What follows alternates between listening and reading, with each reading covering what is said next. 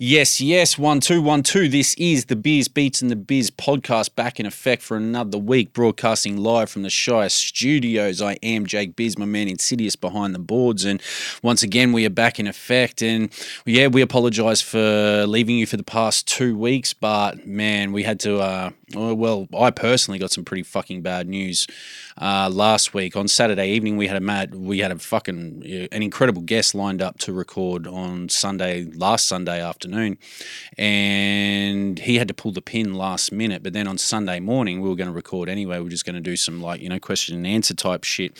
But on Sunday morning, I got the news that a very fucking good friend of mine passed away, DJ Lopsided, my man Lops, and fuck man, while I have to be perfectly candid, while I may not have been overly surprised initially, the shock of his death definitely settled in the fucking days following, by that afternoon, really, I'll be perfectly honest. And, man, I haven't really taken to social media with that shit or anything like that because I can't articulate what that dude meant to me, regardless of where our friendship went towards the end, whatever. But yeah, he was beyond my DJ. He was one of my very good friends, one of my fucking closest of friends for many years. Lops was an amazing fucking human being, man. And yeah, I'm definitely fucking. It was heavy news, man, and it's been hard to deal with, and it was even hard to drag myself in to do this podcast this week. Just that shit just still sort of fucking hanging over. I mean, I love that fucking dude. That dude was a crazy dude. If you knew him on a personal level, anyone out there, like Lopsy was definitely one of a kind. He was a great friend to me, great friend to my wife at a point in time, great friend to all my friends. Like, he was part of 750. Was my DJ through the Commercial Hell days. He's all over Commercial Hell. He DJ'd on that album. And he was an incredible dude. We were actually born 7 years and 7 days apart. We're both Leos and fucking born in July and all that kind of shit. And man, we initially sort of bonded over like Ice Cube and Public Enemy when I first met him when he got out of jail. And he'd traveled, he'd been to, he got out, man, I won't go into his history and shit like that. That's just some personal shit. But man, fucking Lops, I'm going to miss that dude, and we're just going to persevere with this fucking podcast. We're going to keep into it, and like I said, I don't know what to say. Like, I just can only sort of just speak off the cuff. I don't write any of this shit down, so it just fucking comes out. And yeah, I'm gonna miss that fucking guy, man. Like, yeah, he was a great friend. We didn't talk much towards the end. Like, Lops had his issues, and I was there for him to a point, and I tried. And there's only so much you can do for someone when they sort of take a particular path, and that's business left elsewhere. But it just is what it is. If you knew him on that level, you knew what he was. You could fucking argue with that cunt blue in the face. Like, he was fucking something special, man. Like, he was incredibly charismatic. He was a lovable dude, but he just had that edge to him as well. And he loved his rums. We used to call him Drambuie Dan. His name was Daniel. We'd call him Drambuie Dan from time to time because he started drinking this shit Drambuie after a while. And fuck, he would black out, this motherfucker. Like, he was something else. But, once again, massive rest in peace to my fucking dude, Lops. When I spoke to Bigfoot the other night, he was sort of like me. It was just like, man, like you always kind of thought maybe you could come back around at some point, like it was always love. Even when I sort of fucking hated the guy, I won't lie, I did. I fucking hated him at different points in time, but that was loving Lops, like you hated him at points, and this is just the fucking reality of life, man, and, as you get older, you just start fucking, some of these people start dropping off, or, you grow beyond them, and it's unfortunate, but, it was always all love with that dude, and I knew it because he'd even reached out to my wife in the past sort of couple of months and spoken to her a few times and stuff, and I knew, I was still kind of a bit cold and shit like that, but man, once again, rest in peace to DJ Lops, to my good brother, my friend, my a peer, someone I looked up to at a point in time, and just an amazing guy, someone that had traveled, someone that had lived life, someone that had learnt from mistakes, but then, maybe hadn't learnt enough from his mistakes. And yeah, I'm going to miss that guy. I mean, I could go on and on. I could probably dedicate an episode to him if I just sort of wrote down some of the thoughts and some of the nights and some of the crazy fucking shit that we all used to get up to. But man, I'll just give him this intro and, bid him farewell, till we till we next see him. Yeah, so, I mean, moving on, when we last left you with Trem. Like, we had to take that following week off because I was moving house at that point in time. And then, you know, as already mentioned, what we went through over the past week. But, man, our last episode was Trem, and what a fucking episode. And thank you to you guys for your response to that episode. Yeah, it was amazing, man. Trem gave us fucking everything, and we didn't even get up to we got up to for the term of his natural life, and that's sort of where we left it. We're going to do part 2. I've spoken to Trem in the meantime, and you know that's going to happen. You know, I think we ought to make that an event. I haven't spoken to him about what I'm thinking in terms of doing part 2 because we haven't recorded that yet. We're going to record it, and there's just still so much, man. Like there's shit we need to recap on that we only briefly touch on in that episode. You know, there's certain tracks, and you know I think we could have gone more into the LC stuff as well. But, you know, when you get 3 hours with the big man, it's fucking, you know, we enjoyed it, man. It was a fucking great interview. I'm glad you guys enjoyed it. We got a lot of good feedback on that. And, man, how the fuck, like, where do you even go? Like, that interview went everywhere from fucking Geelong, from Sydney to Geelong to Melbourne to Demolition Derby, Renown. We mentioned that Gemstones joint off Brad's mixtape. Man, countless joints, like the LC stuff, the Murderous Metaphors stuff. We went into some of the shows. We went into his work with Prowse. We went into his work with, man, that unreleased Posse Cut featuring Nuff Said and LC. Like, fuck me, man. Like, there's just some... Trem's got archives down there, man, you know, like, and we need access to those archives at a point in time. But we'll talk to him and we'll get on to part 2 in good time, you know, like, part 2 is going to be fucking killer too. Like, we'll get into for the term of his natural life stuff and all that sort of shit. And once again, I can't thank Trem enough for his time. He slotted us in on a Saturday before the Kings Connected launch here in Brisbane. And we got to sit down with the dude, and it was fucking sick, man. And the response you guys gave us was fucking dope. And once again, hit us on Patreon/Beers Beats the Beers. Like, if you want to support this podcast, like us, rate us, subscribe, iTunes, SoundCloud, Spotify. We're out here, and fuck, once again, Trem, you know. And stay tuned for part 2. We're going to make that happen in due course. But this week, we're back in effect, and we're back in effect with, man, someone you may or may not know too much about, a man by the name of Jigzaw Geoff, aka Blunted Stylus. And the reason he's on this podcast is because you need to know about him and his contribution to hip hop in this country. He's certainly one of the forefathers. He went to school with Hams. He painted one of the earliest pieces on the Beanley line in Brisbane. He made up 1/4 of the Resin Dogs. He introduced Lazy Grey to sampling early on, or to at least drum machines, etc. He produced Stop and Think for Lazy Grey. As a matter of fact, we go into all this on this episode. And man, the man gave us his time. He's a renowned beat digger.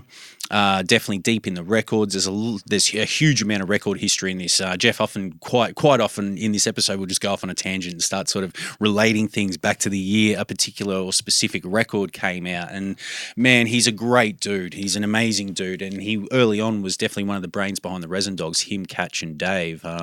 You know, he goes into all that history too. He tells us about pretty much the first ever Resin Dogs sort of get together and jam session, which was live on Triple Z Radio one evening, filling in for DJ Frenzy up here. And yeah, man, we go into it all with Geoff. Like, he really goes all over the place, and there's so much we didn't get into. Like, off mic, it was sort of like, fuck, dude, we didn't touch on this, we didn't touch on this. Like, we didn't really get into his Hepatitis releases, which were a series of cassettes he released throughout the 90s. Didn't get into his current work, remixing Curbside Collection, a group up here in Brisbane. You can find him at Blunted Stylus on social media, on Instagram, I think Jaffa on Facebook, and that's actually what he used to write. And I actually mentioned it in this episode. I remember Reels telling me once that, you know, when he was coming up on the Beanley line back in sort of the late 80s into the early 90s, the names on the Beanley line at that time were Jaffa, Malice, and Hams, you know, or Jaffa, Hams, then Malice. That was that sort of fucking era that came through. And yeah, we sort of break that down with him. He tells us about it, like going out and painting. And Geoff gets into everything, man. He gets into the nitty gritty. He tells you about the dudes that grew up on his block skateboarding and all that sort of shit. Like, he'll give you the name of the parents and all that sort of shit. Like, yeah, he's a remarkable dude, an amazing dude, a dude that's recently found sobriety. So we applaud him for that as well. Like, you know, he's on a path. He's continuing his journey, and he's still making music, still sampling. He worked with Blade, TC5 from New York. Like, he took these old reels and spliced the tape and, you know, like, fucking just pretty much remixed and remastered a lot of that music. He's done so much, and there's so much in this episode that we really don't get to. You know, we should probably have Geoff back for part 2 in time. But yeah, like a great dude on an amazing journey, and his contributions and his time, for his contributions and time, we can't thank him enough. Like, he's done so much. And once again, one of the earliest writers here in Brisbane, one of the first people doing it, one of the earliest breakers here in Brisbane, one of the first people sampling, digging. He's a forefather, and you need to get to know Jigzaw Geoff. So we hope you do so in this episode. Geoff even put out an amazing release called Corner Pieces back in the early 2000s, which is something you can still hunt down. I didn't see it on YouTube, actually. I think he's going to upload a lot of his stuff to YouTube following this podcast. So if you want to look for it, some of the stuff he's looking for, you should be able to find it sometime in the future. But if not, hunt down Corner Pieces on Discogs or something like that. It's got Brother Stoney, Coolism, Kuro, several other artists and stuff. And yeah, he's worked with tons of people. We tell tons of stories in this. He toured with the Resin Dogs. He was a part of that up until 2004. Grinnin', Refizzler, Stop and Think, Walking Through the Drive-Through there, just some of the joints he did with Lays that we kind of go into. Man, this episode has a lot of names, a lot of different bits and pieces, background, you know, sort of South Side Brisbane history in this one. And once again, thank you to Geoff. Thank you to Blunted Stylus. And once again, if you want to support this podcast kicking in any way, head to Patreon/Beers Beats the Biz. And we have to send a massive shout out to those that are supporting us currently. Big shouts to my man Gusto. I've got to get over and see you, brother. I know I said that last time, but I will in very soon. It's been a hectic few weeks, and I promise to just swing me a text sometime. But beyond that, big shouts to Ryan Craig, Payne Stop Pappy, Jay Waldy, Matt McDonald, Dave McDonald, Robert Jimmy Cook, Oliver 81, Rowan Edwards, and Velvet Couch Screen Printing. Everyone there kicking in, helping out with this podcast. And once again, if you want to do that, head to patreon.com/beers beats the biz. I'm just going to holler those names one more time. Ryan Craig, Paint Stop Pappy, Jay Waldy, Matt McDonald, David McDonald, Robert Jimmy Cook, Oliver 81, Rowan Edwards, and Velvet Couch Screen Printing. Big shouts to them doing the thing and helping us with a bit of the YouTube thing that we're trying to get popping at the moment as well.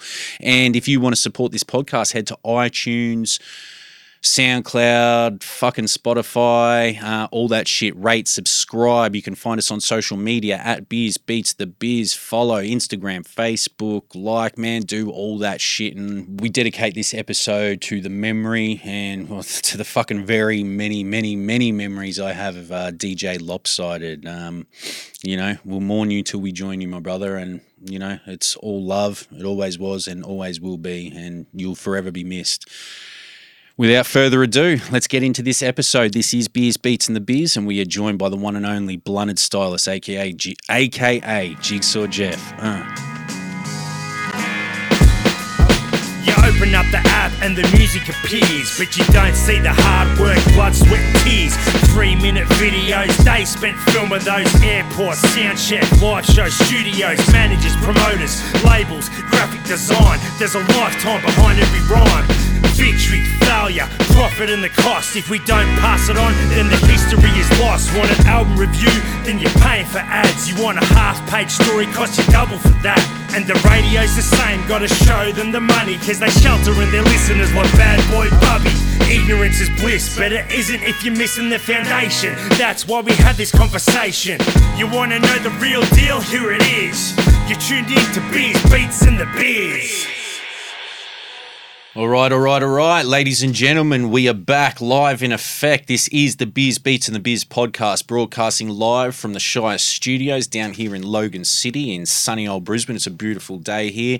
It's been a fucking heavy week for us. We apologise for missing you guys last week, but man, we have a fucking legend with us today. Like, we are here to lift our spirits. We are joined by, man, a man who showed Lazy Grey himself, his first piece of sampling equipment, a man who did some of the earliest pieces along our train lines here in Brisbane, a former member of the Resin Dogs, a DJ, a digger. Without further ado, ladies and gentlemen, make some noise for the motherfucking man, Blunted Stylus, aka Jigzaw Geoff. Let's put our hands together. Geoff, how are you, bro? Thank you. Yeah, I'm great. Great to be here. You good? Yeah. Dude, thank you so much for coming down here, particularly at the end of what has been a bit of a difficult week for us. You know, like we were talking off mic about what's happened this week. And for those that are listening, yeah, I lost a very good friend of mine, DJ Lopsided, this week, and it's been fucking rough. And I was even considering not even doing this podcast this week, but I had Geoff booked, and it was time to pick ourselves up and dust ourselves off. And mate, you've already lifted our spirits. You brought down some show and tell and all kinds of things. And that's not a problem. Yeah, thanks. I'm grateful that you guys asked me to come in. Yeah, I've been listening to all the podcasts. They've been amazing. Dude, thank you. Stepping back in time at many points, and also like filling in kind of a lot of gaps of how did this guy get involved, you know, or the Melbourne Sydney even connection, and then Brisbane. Yeah, it's such a good show to be on. Well, Thanks. dude, you're. I mean, the reason you are here is because you were at the foundation of a lot of those connections. You know, like you are one of the earliest sort of.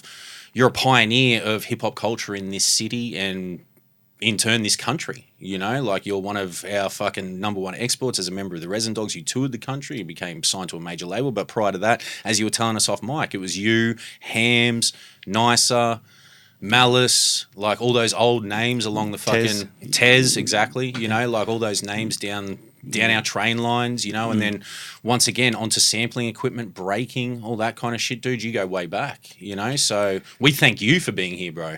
Yeah, it's not a problem. And to be saying at the forefront, you know, of all this stuff. At the time, it didn't feel like that at all, because as you know, when music styles change and graffiti styles, anything changes, artwork, you know, in the 60s, 70s, whatever. Yeah. As it's evolving, and different people's individuality in their work inspires others. You know, you give it 2-3 years and look back, and it's like, whoa, look where we've come from, or you know, that kind of thing. Yeah.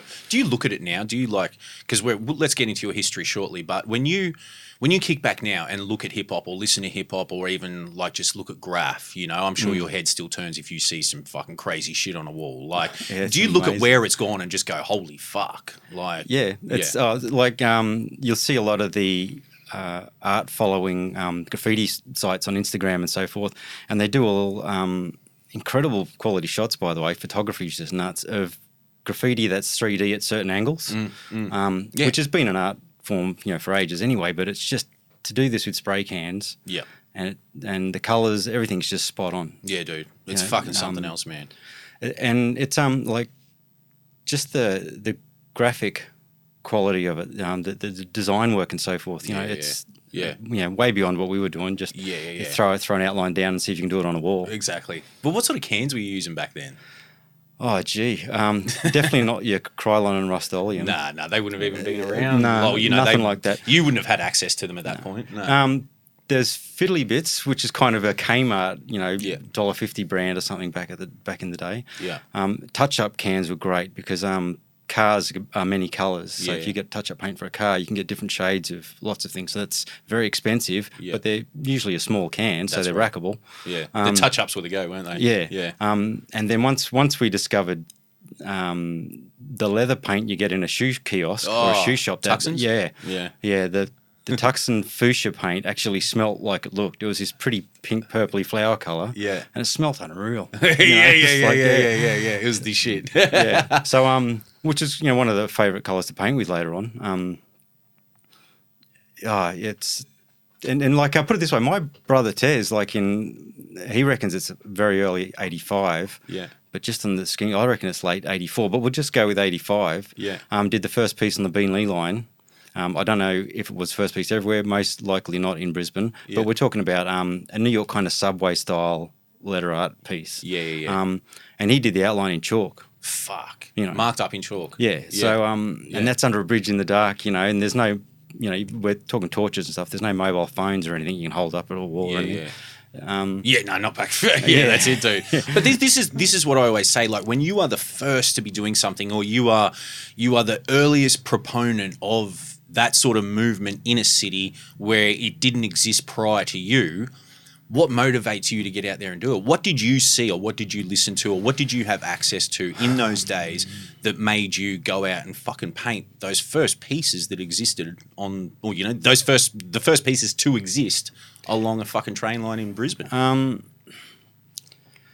Well, in like I was 1980, I was 10. Mm. 79. Yeah. 1979, Rapper's Delight came out, so Yeah. that's the first kind of major selling record on a hip hop record. Yeah. And on a major label the same year, but a bit later, was on Mercury Records with Curtis Blow. Okay. Yep. But in the pop world and in the rest of the world, I don't think it was released in 1979. Is Rapture by Blondie wasn't released in 1979 a lot of other places, but the 45 was released in Australia in 1979. Fuck no shit. So if you think of the stuff she talks about in that Fab Five Freddy told me and all that everybody's stuff, fly. his name wasn't around Nah. in the public space like we know now. Yeah. Even just a few years later when he was on that classic record that everyone cuts up, Change the Beat. Yeah. Yep. That it's got Fab Five Freddy mentioned in that. Of course, the Wild Style movie. Yes. He wrote the soundtrack to that because he couldn't be bothered clearing all the samples of people backspinning records and that stuff and got to get them cleared and whatnot. Even though that would have been a real genuine kind of sound as well. Mm-hmm. Hip hop, just around that time, there was a lot of replaying just after that of samples. Yeah. Sylvia Robinson kind of started that. Oh yeah. Of course, with Sugar Hill. Yeah. Yeah. And also the other Robinson on Enjoy label. I can't remember his first name. Oh, why can't I remember his name? But so Enjoy Records. Yeah. They had Grandmaster Flash and the Furious Five. Yeah. They were putting that group out first on Enjoy, and then they went to with Super Rappin' was the name of that track. Yeah. Okay. with the first one there. Yeah. So on Enjoy Records, in Super Rappin', I'm pretty sure of it, 1981. 79. Yeah. We'll go with that. He says, "A child is born with no state of mind, blind to the ways of mankind." That message. line that's in the message, Yeah. which didn't come out 2 years later. Oh, so that line from the Yeah. message was on a a Yeah, a prior Okay. release on Yeah. Enjoy Records. Yeah. And what if, Melly Mel? he says it. He wrote yeah. that. That's the only thing written by anyone in the band in the whole song. No In shit. the message is Yeah, that yeah. line from a record earlier. And that's on Super Rappin'. If it's not, actually, let me just think of a second. There's a brass label record in 1979, and it's called We Rap More Mellow by a group called The Younger Generation, which is Grandmaster Flash and Furious Five, or at least the Furious Five. Yeah, okay. And I think that's it. That's the one where Melly Mel does that line, "A child is born with no state of mind," and that. And then fuck. years later, Duke Booty was the guy who wrote the lyrics. I've heard the name Duke Booty. Yeah. He was in a lot of their work. He We wrote- should preface it. I should just interrupt, and we should preface this episode. You are a fucking almanac of music knowledge, like records and stuff like that. So I should preface this episode by saying this episode could be mad hip hop nerd talk, record talk. And this is what I love, man.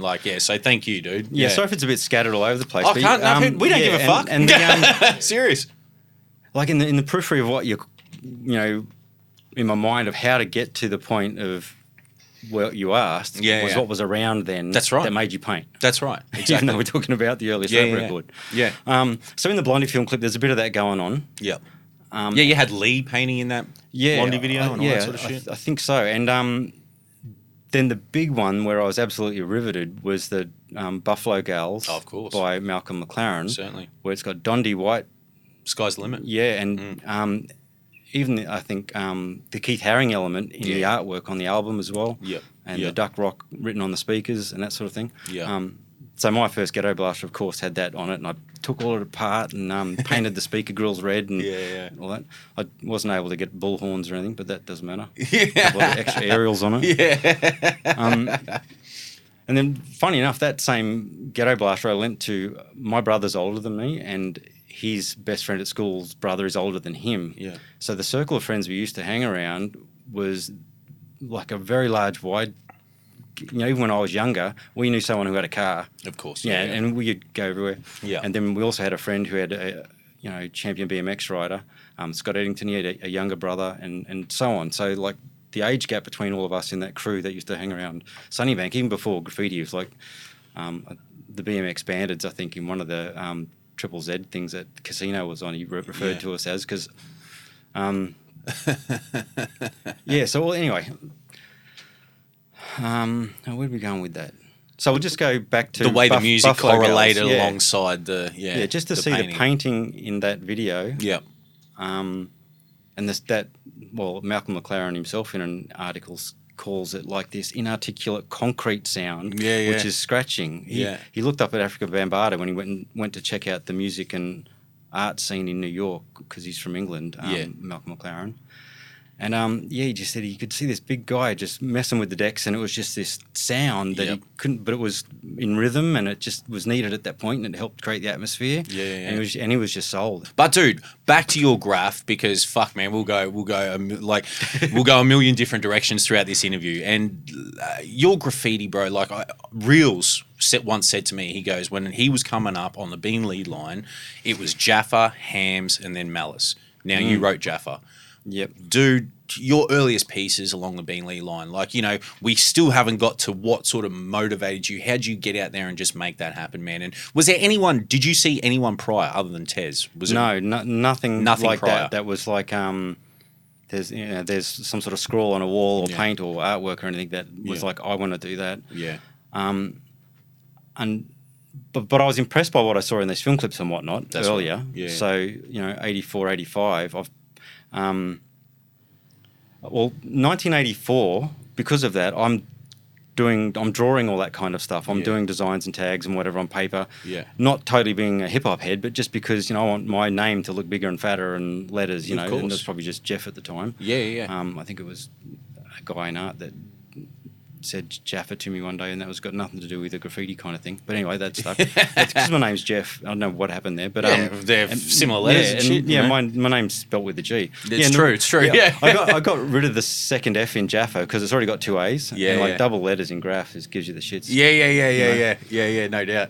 Two F's in a row would have fucking definitely given me the shits. Fucking A. Yeah. So that side of that. So billy carts, train sets, and BMX bikes, or just push bikks. Yeah. So in the 70s, when my brother and I were, kids, 5 years old in 1974 and 5. Yeah. Dad probably built us a billy cart, probably even younger than that. Yeah. And that was that, and it lasted for a little while, and a couple of years later probably broke. But from then on, my brother would then build the next one because he's been shown how to build one. Yeah. You know what I mean? So that kind of thing. So my brother had this mentality of just get up and do it now because you know how to do it, what to do, just do it. You don't have to wait for anyone's permission or whatever, just do stuff. Yeah. So we're just, building billy carts, and we would service our own push bikes, like, skateboards, the bearings and the wheels and that. Some of them are open race bearings back then. Yeah. Like we're talking about the little skinny ones, with the chalky wheels.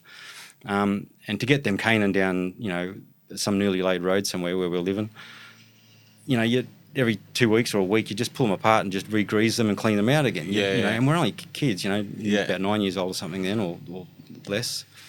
And just that, go out and do it and just see what happens, just kind make of it thing. happen. Yeah, don't worry about failing. If it's the plan is to keep focusing on what will work. Yeah. And you might get there. Yeah. So one morning I wake up and Tez, my brother Terry and his friend Scott, I think it was, they just had organised it, and the next day it was there, that first Tez piece underneath El Tandy Overpass, Mains Road Sunnybank. Yeah. Boom. So you can do it.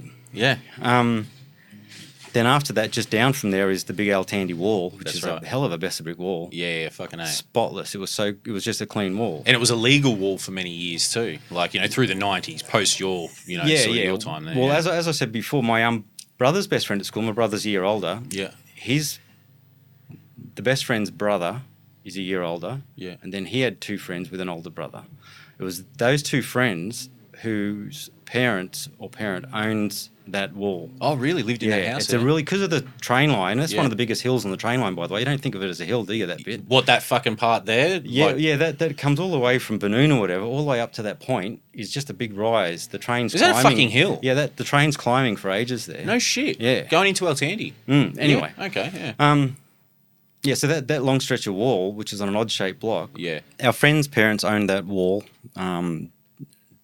On one end of it is they had a pool and everything like that. A lot of the time that pool was empty. We were hell-bent on BMX, freestyle and skateboarding, so that helped that bit. Yeah, fuck yeah.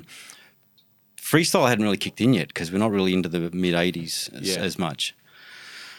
So we asked them, and my brother then did the big electro piece. Yeah, of course. And then Chuck and Lev and myself and Colin and Tez did the Beat Street rip-off, which is the ghetto blaster with the shoes walking. Yeah. What does it say? Beat Street, I think it says. Yeah. Something like that. I can't remember now. Yeah. Something I about know. the beat. Yeah.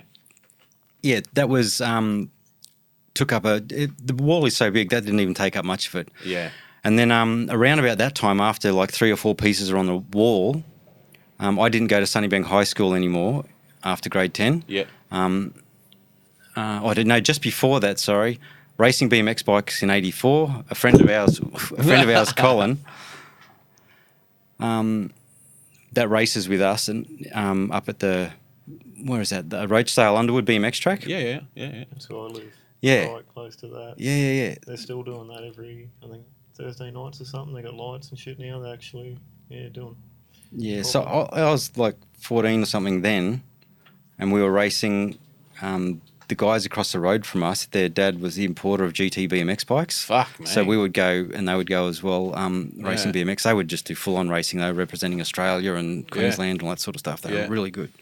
But that was just amazing when they moved in across the road. That sort of changed their world as well. Yeah. But the so my friend Colin was going to Roachdale High School with a guy named Hams and DJ Complex, which I saw Complex a lot, but wasn't like super friends with him for many years later, because there's many hip hop gigs and that in the city where you just see the similar people that gravitate to the same things that you're gravitating to, like a Moth to Light or whatever. We just love whether anyone plays anything remotely to do with what we're talking about. Anyway, so Colin says that his friend, who's totally into what you're into, Geoff, he's having a birthday party. I'll ask him if it's okay if you could come along. Yeah. And that was the weirdest thing, to go to someone's birthday party at night time with all these people from a school you don't know. Yeah, you don't even know who the birthday person is. Yeah. But on a whim, you've been invited along. Yeah, because of the interest of hip hop. You're into the similar shit, yeah. Yeah, and I get to Hams's house, and we're just talking about, just straight off, just talk about music and things like that. A lot of it was, 84.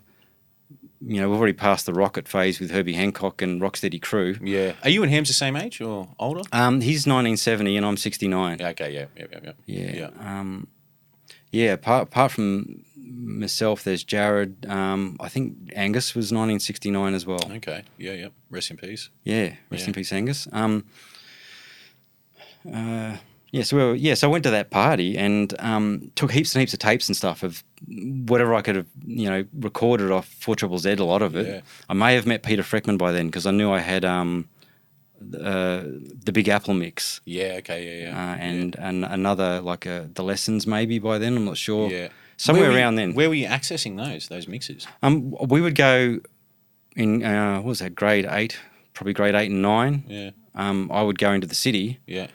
With just friends from high school, no one that we're talking about or that we would know here. Exactly. And they would go to a nightclub that would be open on a weekend for all ages called Sybil's. Oh, fuck, okay. And it was more of an R&B kind of thing, like prior, but because of rap music, basically, or the hip-hop phenomenon sort of starting to creep into the world and into movies like Flashdance and shit like that. Yeah. You'd go to these kind of R&B afternoons, and every time there would be like a circle would bust out and people would start breaking. Yeah. And because some people were so like advanced or good, they're like, it's fair dinkum. They're not just doing this to try and just look like the TV. They just want to be good, express themselves in all forms, with the artwork, with the breaking. Yeah.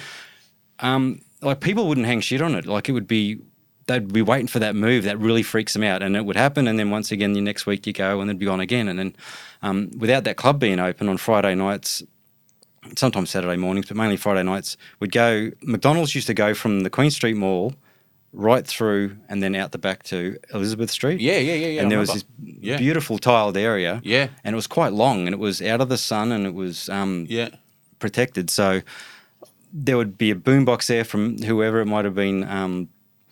Who was some of the guys? Brendan White or someone to bring a boombox, or Jeff Brooks maybe. I can't remember. There's so many guys that you start to get to know. Yeah. And they're not even from your neck of the woods at all. No.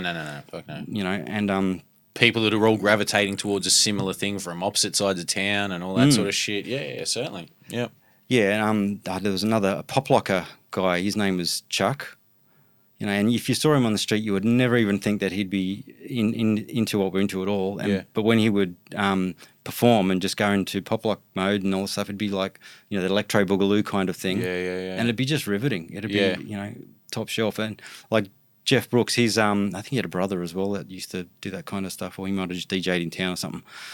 But like he could do a windmill, and like I'm talking about nearly full-on power moves like competition stuff, because he's a really big bloke, but he's really strong. Yeah. But he could like do a windmill, hop rocks, you know, head rocks, and then just really slow down. Yeah. And then do it the other way. Fuck. And it's like, oh, what? Yeah. And Athletic. a bit later on after that, I met B-Boy Busk. Peter Freckman was already doing head spins, and he used to come over and with Jason Murphy, who they used to live on our line, like it was either Benoon or Sunnybank. I think Peter Freckman lived at Logan, actually. They went to Salisbury High School. Okay, yeah. Maybe is where they all were. But because we'd always get off at similar train lines after going to similar events, they're the ones you'd talk to. Yeah, of course. And then, you know, eventually, and this I think might have been before Hams had come over as well, was before my mum and dad got home from work. Yeah. We'd clear all the chairs out of our lounge room. Yeah. If we had cardboard, we'd put that down, but otherwise we'd just practice breaking moves. Yeah. So it must have been 85, because the President's Gala performance, which is Ronald Reagan. Fuck me. Yeah, so Ronald Reagan's inaugural President's Gala performance thing. Yeah. I think that was 85. If it was 86, it'd be pretty early. It might have even been like January 9th, 1985. God, if that's right, it'd be amazing. And they played Apache in this presidentials thing, and the New York City Breakers were in this, like, it was a full-on top shelf, you know, nose in the air kind of do. Yeah. And the New York City Breakers just rocked it. Everyone in the whole, I don't know what it was, venue was just riveted. Wow. For Reagan. Yeah, and us guys at home, we had a VCR that was one of those ones that had like they call it like a 4-head VCR, which is a VHS video tape recorder. Yeah. So after recording that, and other shows that had anything to do with, like, even a remote thing to do with hip hop or anything. Oh yeah, fuck yeah. I remember there would be sections of the tape that would get fuzzy just from you pausing it on that section. Exactly. And because when you pause a tape, it's not like just pausing a bit of data that gets to reread from memory. Yeah. The tape head actually spins and stripes across the That's tape. right. Yeah. Yeah, so it just sits there just spinning on the same bit of tape. Yeah. So, yeah, and when, I can't remember the guy's name now in the New York City Breakers that does that head spin, it just goes forever. Fuck. And all of us are just screaming at the telly, because whoever did the camera angle edit, you know, the live editor for the camera angles, zoomed in on his head. So you can see his head spinning around, but you can't see the rest of how magnificent that must have looked in the big stadium, you know? There's little bits of it you can. Yeah. You know, but... and that shit would have just blown your mind at that point in time, no doubt. Yeah, and I think it's Mr. Freeze. Yeah, okay, yeah. He does the pop locking in that as well. It was just amazing. The other, just about video at about that time when Peter Freckman, Anthony Ashwood, which is Tony Ashwood or BB Ashwood or Tony T. And once again, just for people listening, I think Peter Freckman's come up on this Original podcast. Hypehead. Yeah, original dude. He designed the Hype logo and all that kind of thing, didn't he? Yeah, for Hype magazine and all that sort of thing. Yeah. Well, I'm just looking at these bits of I brought some stuff over just to show the guys, and I found a birthday card here from Hams. Oh fuck! 1985 or something like that. And no one's taken a photo of it. Just on what you're saying with Peter Freckman, my handwriting's like chook scratch. It's really shit house basically. Yeah. And when I draw, it's always kind of scratchy at first, and then I'll just get to neaten up, and it ends up sort of coming into focus, if you like, and looks like something. Yeah. And with Hams and sitting beside him all those years, and like you can't even put pen to paper, not even thinking about it, without it being perfect. You know what I mean? Yes. Yeah. And you know, point in case, have a look how small that handwriting is down there. And I know you can't see this at home. Fuck man. But and there's the blue piece. Yeah, and blue? Peter Freckman. No, it's not the blue piece. And his artwork and all those hype mags and that, you can kind of see the same thing. Like he's just got this perspective and when the fuck control. Is this from? So 21st. Yeah, is that what that is? That must be. Yeah. There you go. Happy 21st, Geoff. Fuck, that's so sick, dude. And that was the that there was the center spread in a Hype magazine. I remember. Oh, was it? Yeah. Shit a brick. That That piece. says blue, does it? Yeah, I'm pretty sure that was a blue piece. There was an art gallery exhibition at South Brisbane called Two Bees in a Hive by Ben Osborne and Hams. Yeah. And the B for Ben, and I think the other B was for Blue. I'm kind of making this up here, but it's something to do with that. Yeah.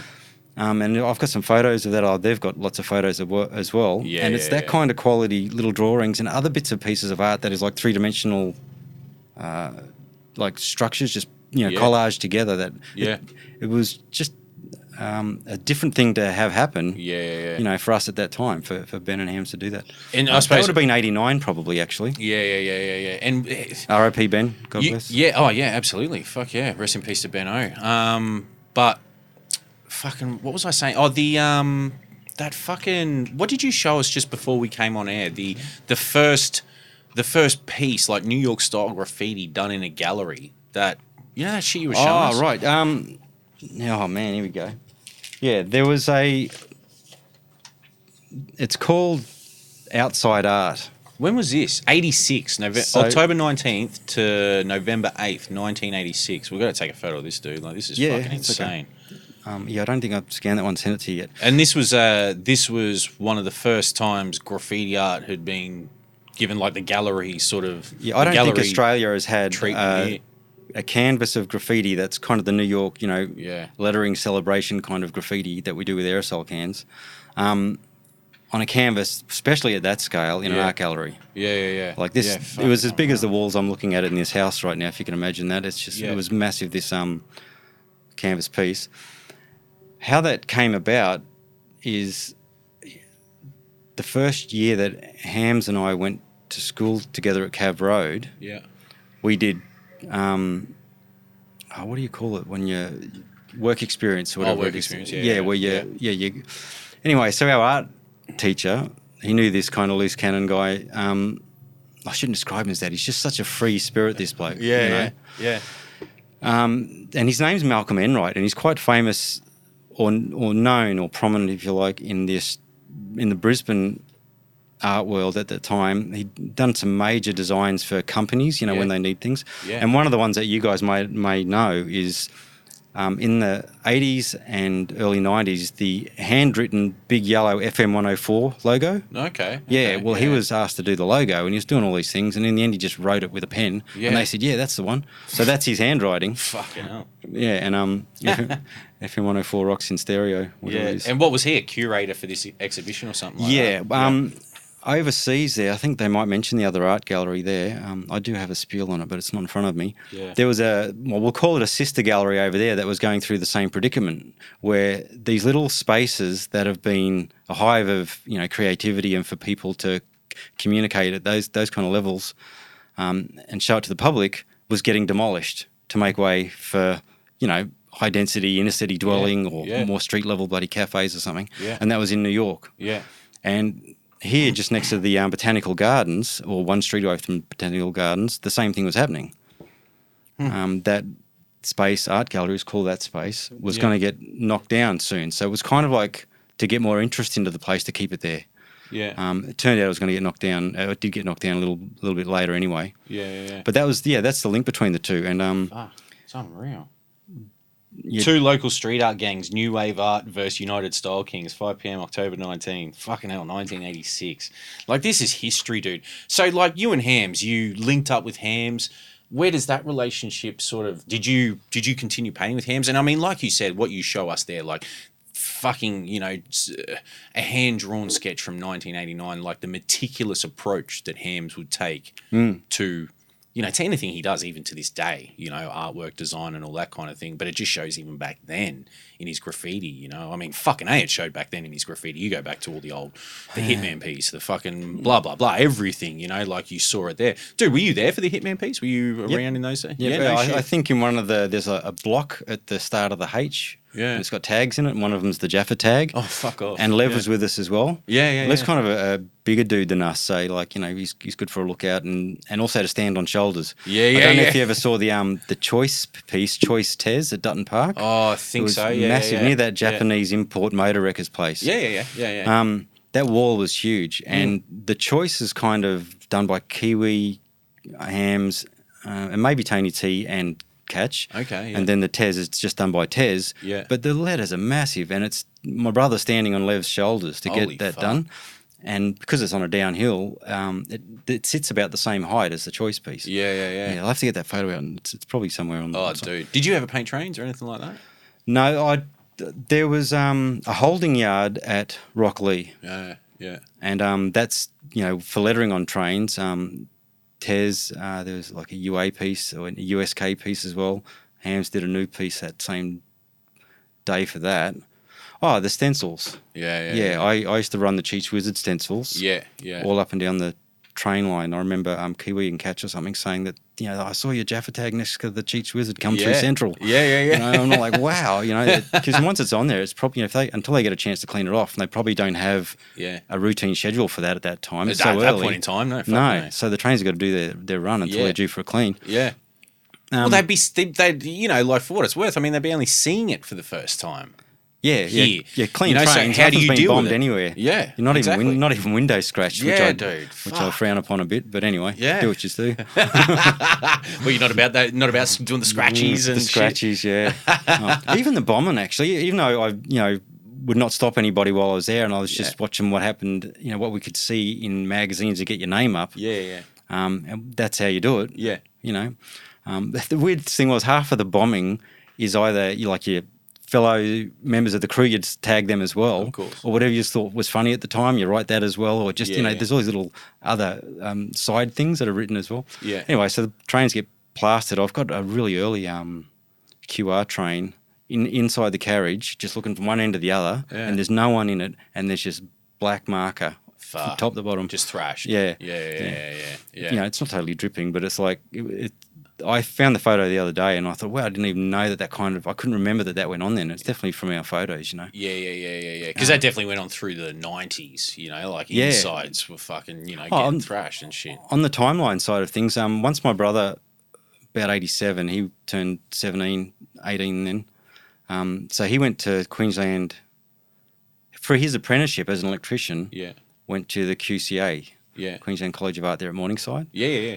Just by sheer coincidence, the reason why Hams and I went to Cavendish Road was the Queensland government had an initiative for the Centre of Artistic Development, it was called. And we applied for that while we were in our grade 10 schools. Like he was at Rochedale, I was. Yeah. And we got accepted into it. It was his mum's idea. Yeah. For why don't you guys try out for this? She saw it in the paper or something, I can't remember.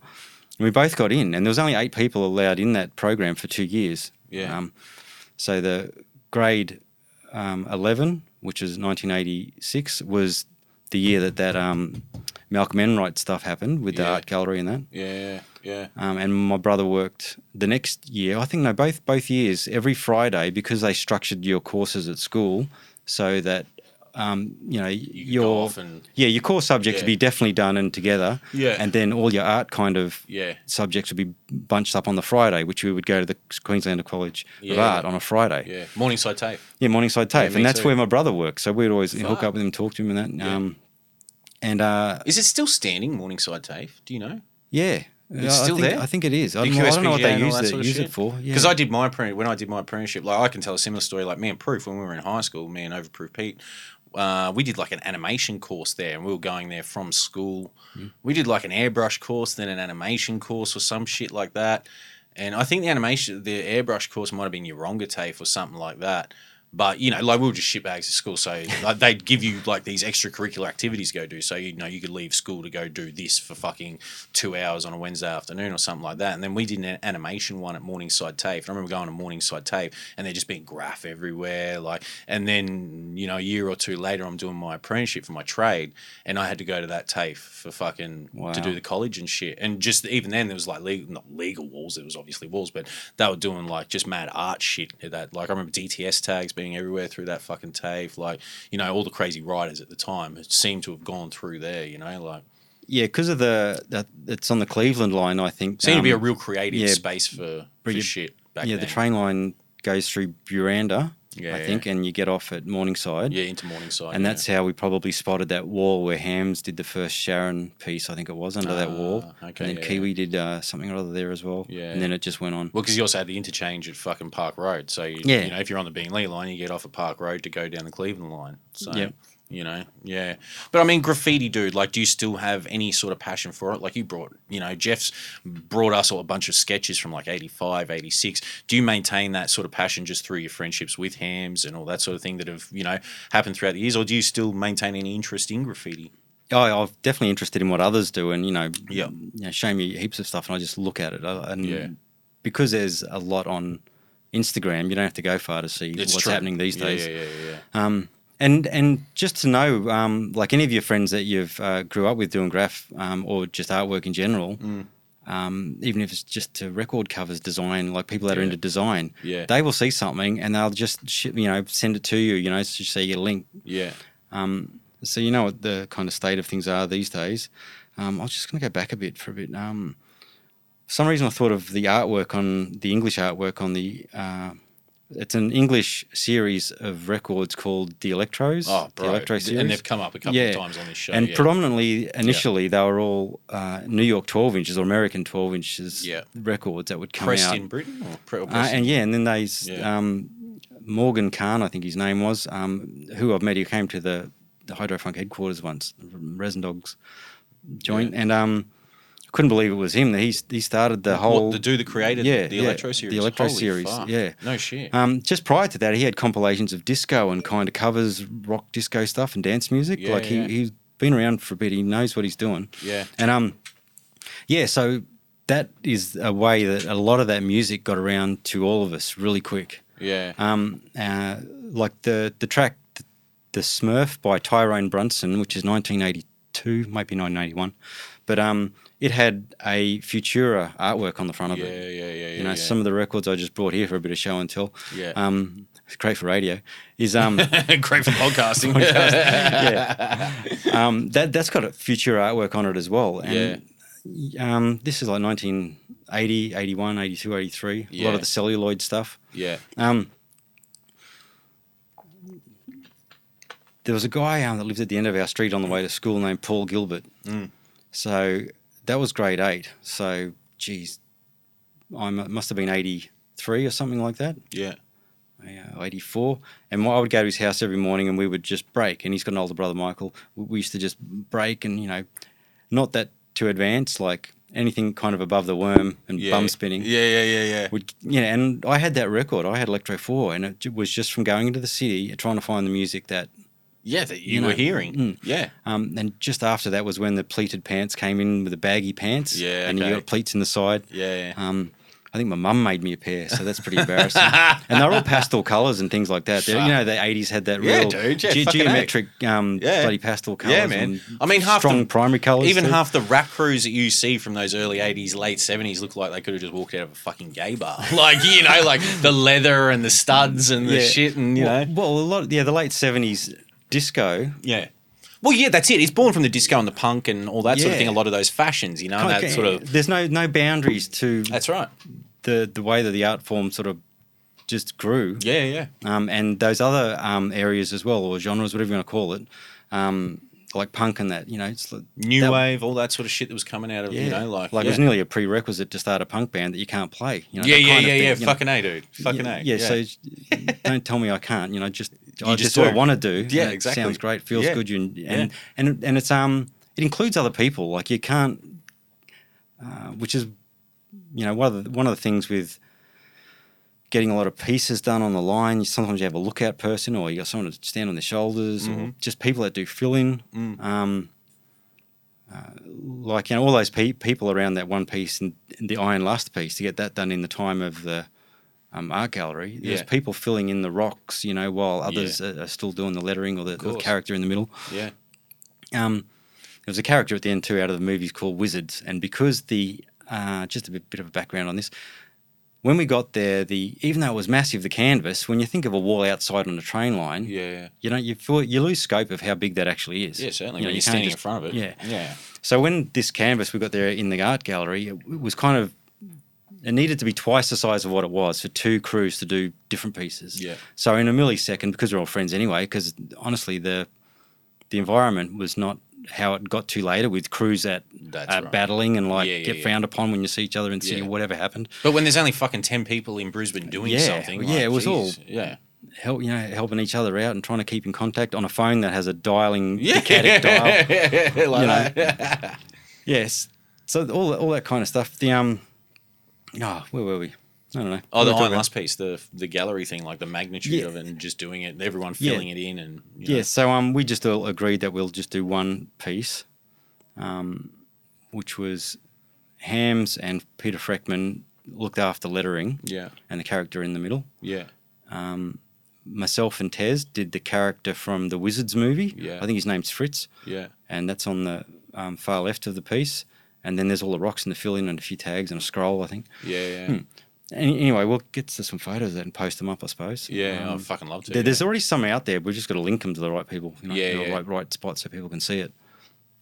I don't know. Where else are we going? This shit goes everywhere.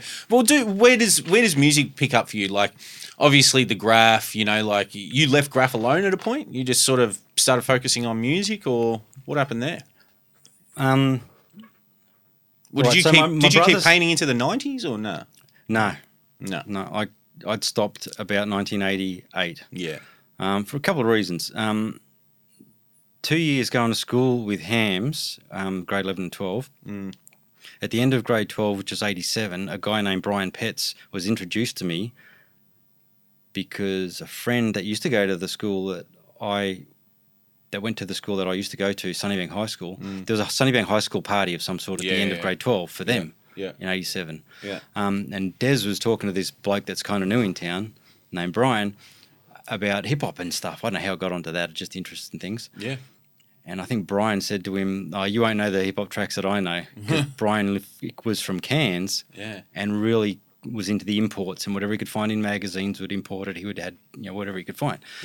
And then Des just starts rattling off names in response to that and just nailed it. And Brian goes, shit, you do know. And Des says, I got this guy named Geoff. He just lives up the road. He's got all this stuff, Like showing this bloke that does graffiti, Hams, and, his brother does graffiti.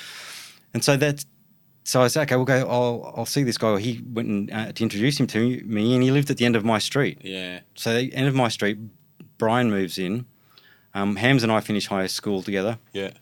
I get a job in 1988.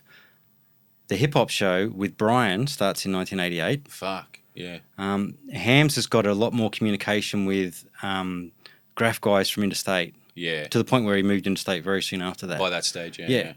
So kind of music came along just at the time where Hams needed to keep going and exploring the art stuff. And I was hell-bent on just finding more music and mixing it together. I just used to love, from the Electro series basically, from way back in that 1983, 84 kind of era when they came out, of the bit where two beats off different records from different people in the different parts of the planet, they've got their idea of a perfect beat, and then some DJ grabs them and puts them together. Where they just overlay perfectly. It's just something new that's been created. I actually love that stuff. And you can do it yourself. Just go pick up a record and give it a go. With another record, you feel like it'd keep the energy going or whatever. Did you know it as sampling? Did you know it as anything at that point? That wasn't around yet. No. Sampling as far as like one you could purchase and take home. That I think it was 86 might have been the first one you could do with that. I think SB12 wasn't even that early. Where would you access an SB12 in Australia at that stage? Like at that, fuck. Don't know. No. Some recording studios would have them. But it might be endorsed by the companies that make these things. True. Yamaha synths and things like that. Yeah, exactly. They just try and get, Phil Collins is coming into the studio, so we'll give him every Yamaha DX synth there is, whatever to muck around with. The S900 sampler that I got first was way after Kestro got his first. Now, this is talking about, still going back to where you said, did you stop doing graffiti for any reason or anything like that? It's just growing more creatively on the music side and meeting more people that were on the music side. That's definitely what happened.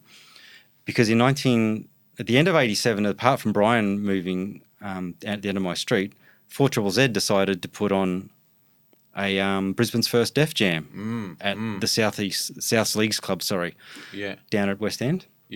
So this would have been one of the first hip-hop jams Brisbane ever saw.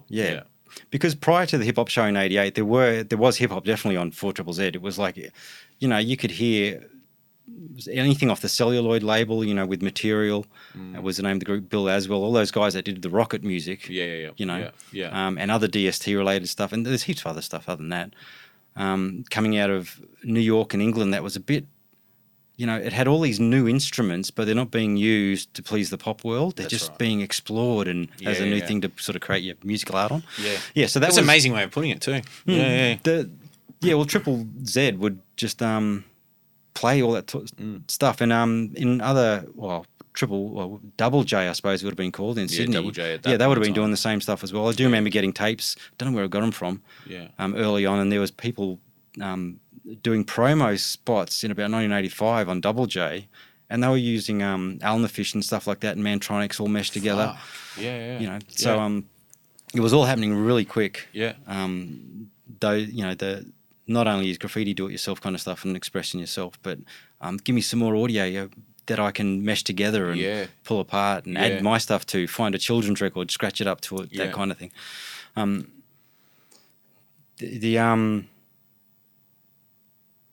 Where are we going here? This is going to go rare. We'll just jump for 2 seconds to about 1981, when I moved from Bathurst. I used to live in Bathurst. I think some of the guys in Sleeping Monk's crew called the Dirtbox Kings, they're from Bathurst as well, so peace out to those guys. Dirtbox Kings, Sleeping Monk, there's a dude, Smoke and Jodes, does some production from them. I've heard of the name, Yeah, check out Smoke and Jodes beats, like, you know, Sandro and Catalyst and that kind of vibe. Yeah. This dude's nuts. It's so good. Anyway, I diverse. So I lived in Bathurst for 3 years, moved up here in 81, and pretty soon after that bought Kraftwerk's Computer World album. Like, that's the kind of sounds I was after. And all the compilations that came out in the, you know, from 1975, let's say, I can remember that year specifically, because Dad had a compilation. There was heaps of compilations that came out yearly, like Ripper, Scorcher, Whopper, Sizzler, all that kind of shit. Bro, I just went through, like, I just moved house and, like, fucking went through my record collection, and I've just got tons of that sort of shit. Like, I just picked up bits and pieces, like, go to fucking record fairs, shit like that. Like, just pick up shit because it might have one joint on it or something like that, like Scorcher, Ripper, Heater, like whatever the fuck they were called, you know, like just compilations from whatever year. I just turfed so much shit, Like, so I didn't have to move. So towards the end of the 70s, because we had a tape deck that you could record the record player, I would start making tapes that are of the best stuff, you know, just get them together. And it'd be, I don't actually remember putting Kraftwerk on, but I do remember Kraftwerk off that first Ripper album in 75 was one that I absolutely loved because it was completely different to everything else. Roughly about the same time, there was an electronic guy named Jean-Michel Jarre with a song called Oxygene. Any of the disco stuff that was kind of electronic, I would gravitate to. A lot of disco tapes in that Mum and Dad had, apart from all their rock stuff from way back in the Shadows, which is why I knew Apache, you know, which everyone ended up breaking to, the Michael Verner's bongo band version. I knew that song anyway from the Shadows, which was a cover still. You know? There's lots of covers of it. If you can see, there's a documentary about Apache. I've heard, You've got to see it. It's pretty wild, considering Michael Viner can't play a musical instrument at all. And Michael Viner's incredible bongo band is so well famous. Yeah, exactly. I remember Ego Trip Land posted that doco up about Apache. And when that website was still going. And you wouldn't think it would fit, but the narrator is Gene Simmons from Kiss. Fuck. And it is perfect. It is really good. He's got a really patient but strong way of getting you through the whole movie. Michael Viner, he, for MGM Records, I think it was, and MGM Movies and that kind of thing, and getting soundtracks together. He would get musicians together to get the soundtrack done. And one in particular I think that I'm thinking of is a soundtrack called... I lost it. But anyway, there's a soundtrack called RPM, is what it's called. I think the music, though, is written by somebody else, but he got the bands together. And if you listen to some of the tracks on that, one track's called The Riot. Same bongo player, same drummer, I think. And it's it could be the same drummer because they haven't nailed who the drummer is. There's a possibility it's one of two. But so it's got a real b-boy break feel. In this soundtrack called RPM that came out before the Incredible Bongo Band album. Wow. Okay. Yeah, it's called The Riot, the track. Anyway, so that's how he kind of did that, and then had a hit single with Bongolia and Bongo Rock. And then, okay, let's just make a whole album. So they made a whole album, and Apache was on it as one of the covers. And it's the way it's recorded is just mental. Yeah. It's got the perfect drum sound that sort of pumps and breathes and gets you amped. Yeah. You know, it's got enough breaks in it that you can mix anything to, or mix it on top of itself, whatever. Yeah. It goes well with Scorpio, you know, by Dennis Coffey, that kind of bongo break fanaticness is the word for today. Fanaticness. Yeah. Hectism is a word. You learn new things here every day, mate. But so where does that go? Like that love for, you know, early electro and all that sort of thing. Like when do you start hearing? Well, you know, when does hip hop sort of come into play and all that? You know, as things progress. I mean, they're all they're an extension of one another, obviously. Yeah. You know, like. Well, at school, you really realise that you're interested in something that other people think's not normal. And see, what you're talking about is also like that's the absolute infancy of what was going on in hip hop when you're talking about Kraftwerk and all that sort of shit. And, you know, the Incredible Bongo Band and Apache and all that. Like, to people listening, they might be like, "Oh, what the fuck," you know? But these are the records that were sampled to create hip hop music, and you were hearing them before this was even a tangible thing here in this country. You know, like mum and dad didn't have that much of that kind of music themselves. Yeah. But in the 70s, where I in my house where I grew up, so to speak, there's bits and pieces though when I did start looking for things to sample and just make mega mixes on tape in the early 80s, because I definitely was doing that. But being old enough to have your own pocket money and buy records in a store, and there is not one mention of hip hop, rap doesn't exist. Like when I'm 8 years old and, you know, walking around with my grandfather, it was, and he bought me, turns out, which ends up being a cool record now, is the first Paul McCartney album, or the Paul McCartney 2 it might have been. Okay. But it's got this track on it which is called Temporary Secretary, which is kind of an electro. He had these electro drum machines and a synthesizer or keyboard controller or something in the studio. So he made these crazy arpeggiating loops and things and did a Paul McCartney. You know, he's got good pop sensibilities, that bloke. You can't put that past him. He's the world's most famous bass player. True. And true. Yeah, so the song travels really well, and it's got a bit of a corny subject matter. And all these years later, so that's about 1978, my granddad would buy me that kind of music, and there's absolutely nothing to do with hip-hop at all in the store, anywhere in the world, because it's not been made yet. You know, it's not been made marketable. That's right. In the way that Sylvia Robinson, let's say, did with, you know, that Sugar Hill Gang release. Anyway, so going back to Paul McCartney, Fatboy Slim did a festival at Brighton, I think it was, and he played that song all these years later. No shit. And then everyone was just onto it. So it became one of those songs, But it's kind of the DJing culture and just good music, and don't put up any boundaries. I don't care if it's a Beatles member song, I'll just play it because I reckon the crowd will move to this, and I don't need to be allowed to or given the okay that it's, you know, you just do what you want to do wherever and be happy with that. You know? That's the moment you're living in. Well, when did you become sort of first knowledgeable, or when did you first discover the break, like a break, you know, like that in the record?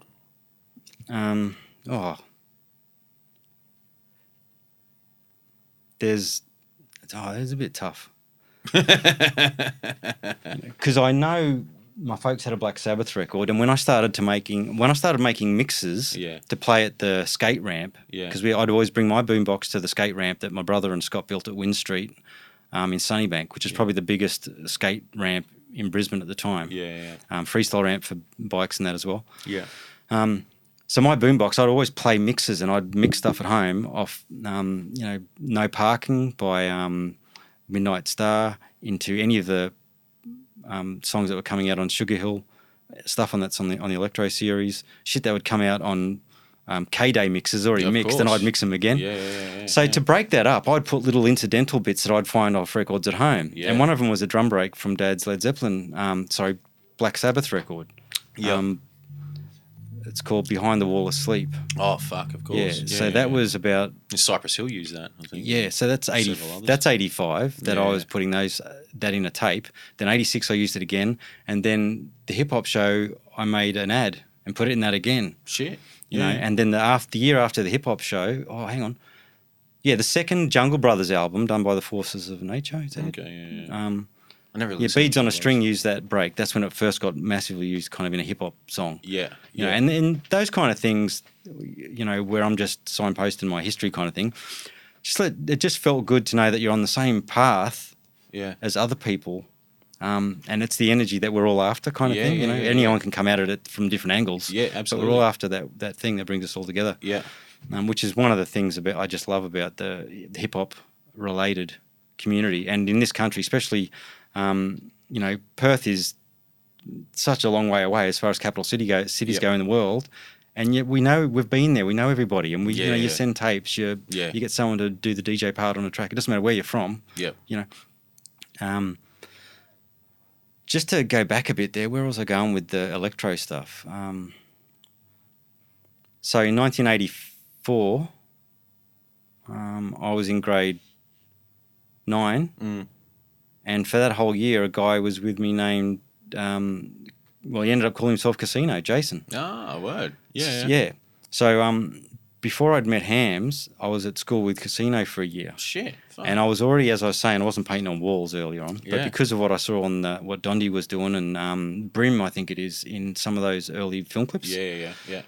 I was already doing pieces and bubble letters and letters that are fatter than normal. Yes. You know, in that New York style, if you like, on my books. Yeah. So, you know, chicks at school, whatever, the easiest one to do is bubble letters. You know, Yeah. like, can you do my name on my book? Yeah. And I remember doing that in science class with Mr. Hayes for Casino. Yeah. And, you know, it was just good friend Jason, Yeah. you know, doing letters on his books. Yeah. And after that year, he must have left or something. I hadn't seen him for ages. And the next time I saw him,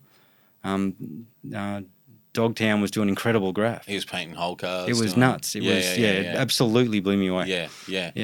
100%. Yeah, so that was a spin out to be going to school with both those two guys at different times. And it was all about and skating learning so and much. clearly about like BMXing, skating, and all that sort of shit. Like, you know, Yeah. I mean, like you said, Dogtown. You know, like his first tag was Dogtown. You know, or one of his earliest tags. Yeah, you know? I wouldn't even know the origins of where it actually starts with him with all that name. But Yeah. yeah, it's, well, that's skating and shit. yeah. Clearly. you yeah, know, oh like- yeah, I know that. Yeah. So what happened after that? Oh man. Well, I mean, jumping forward, dude, like, you know, like, I mean, we can go through this history for fucking hours, you know, but like sort of jumping into where you kick off the hip hop show, like, you know, the first hip hop show Brisbane ever had, Just Too Deaf, you know? Yeah, well, because or of prior the- to that, the Def Jam thing that Triple Z put on. Well, the increased sprinkling, if you like, of hip hop and rap music on the radio, especially community radios all throughout the country, probably throughout the world at that time, I would imagine. In any language possibly, because it was just such an art form. It's just amazing how Yeah. just people gravitate to it. The Triple Z decided to put on a Def Jam at the end of 1987. In December 1987, which is about the same time Brian moved to town, and we were talking about records and that stuff every day because he lived at the end of my street. And Brian became your co-host on... Yeah. So we entered this DJ competition, which was to be held at that Def Jam. Yeah. And funny enough, Brian's never owned a mixer with his turntables. So he could use the line input or the turntable that was on it, but there was a 3-in-1, like, you know, with a tuner and a tape deck and a record player. Yeah. So he had a 3-in-1, and the dial was the fader. Fuck. So he would do that, and he was good at it, you know. And so we'd have 3 turntables. Yeah. So that was the cutting turntable, which he would be on. Yeah. And then when it's time to mix, we would mix, I would mix, he would mix, doesn't matter. Yeah. So we just had quite a tight set where we would play like current jams. What was that? The 87. So we had like Pump Up the Volume. Yeah. Into Cabbage Patch by the World Class Wrecking Crew. Yeah. You know, it was just going all over the place, but Yeah. it got people dancing, and because of that, and the other people in the competition kind of weren't just DJs. I think it ended up being there was people performing on the stage, which was on the flyer, but the people that awarded the competition gave it to a performing visiting group rather than DJs for the competition. Yeah. So Brian got the shits, as he's he's pretty unpersuasive, that guy. Yeah. Like, I sort of didn't care. Well, the visiting crew from the Gold Coast. Yeah, I'm pretty sure it was. Yeah. Even though I think maybe even people came up from Just Us came up maybe no from Sydney. Yeah, okay. But they didn't have a record out then, so that'd be interesting. I'll have to check that out.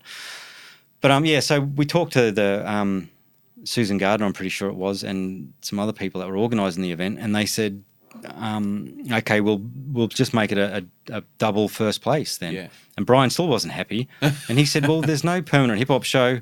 Why don't you give us a hip hop show slot? And he's thinking an hour. Yeah. But he's telling me just now that he reckons that they gave us 3 hours from 7 till 10. Fuck. I thought it was What from night? 8 till 10 on a Friday night, which is the most prime time for them to pull out the hat. Yeah, 100%. Yeah, so they just pull out that, we'll give you this, and it's like, done. Yeah. So we had to do some sort of pilot shows, but probably more panel-oriented, learning the ropes kind of things in the graveyard shift hours. Yeah. So we'd go in there and sort of play a bit of our music with other people's shows for a couple of visits. And then it was on the start of the year, we had a radio show for the whole year. Yeah. What did you play back then? Do Do you remember the records? Like, Yeah, if you want to grab that box, I'll just go through them because that's pretty much... We treated that show in 1988 as kind of like an up until this point in our lives, we both can remember when there wasn't hip-hop and now there is. So we had free reign on every year up until that point. Now, just a second here. You've got to remember there's no Third Base hadn't released anything, I don't think, at that point. No. 88? Third Base? Yeah, 88. There's none of that stuff. Really. And Gangstar, I don't think, apart maybe Positivity came out early. Third Base would have predated Gangstar in like- terms of releases. Gangstar's first release I think might have been 89 with No More Mr. Nice Guy. They may have had a 12 prior to that. They had a 12 prior to that produced by 45 King, I'm pretty sure. Yeah, but Third Base by 87, 88, I thought they were probably around by that stage. But that was the sort of stuff that we used breaking a lot of the Def Jam records. Third Base is a Def Jam record, Exactly, yes, and exactly. so that wasn't even around yet. There's like Master Ace, Music Man, that wasn't out yet. Tribe Called Quest, there's no Tribe Called Quest to talk about. All that stuff's not around. Yeah. Mate, 3 Feet High and Rising, what's that? That's 88, 89, Daylight. Yeah, I think that might have been just on the edge of it. Yeah. Jungle Brothers did put Got It Like That out on a 12, I think, quite early. So I think we were onto that. And it was on an electro. Electro changed to hip-hop electro and then just hip-hop 21, 22, 23 and that kind of thing. Yeah. So there's a Jungle Brothers on an electro series or hip-hop series. Yeah. Well, I remember, just at the start of the show, we mentioned a good friend of mine, Lops. He had a specific electro record. I can't remember whether it was 14 or 15. And that's where I sort of learned a little bit about electro records. And once again, a massive rest in peace to Lops. But, word, fucking sick. Yeah. On that electro record, whatever number it was, that had CIA.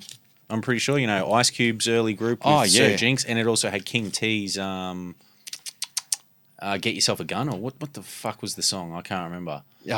Just you saying it, I know. Yeah, you got to have a gun or something. Yeah, something like that old King T joint. But man, they were the joints too. Yeah, but that was an electro, and that was in the teens, But so when you go into that first show, Just Too Deaf, do you remember any of the records you brought? Like, what were you bringing? What were you about to play? Like, this is Brisbane's first hip hop show, We played things like the Roxy Phase 2. Fuck. Right now, that's probably got a year on it, like 1982 or something. Yeah, shit.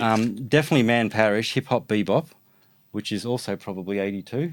Yep, it is. Jesus Christ. That's the one with the Futura thing on it. So Tyrone Brunson, you can Google this if you're out there. Yeah. The Smurf, and it's got Futura artwork on it. Yeah. I think that's 82 as well.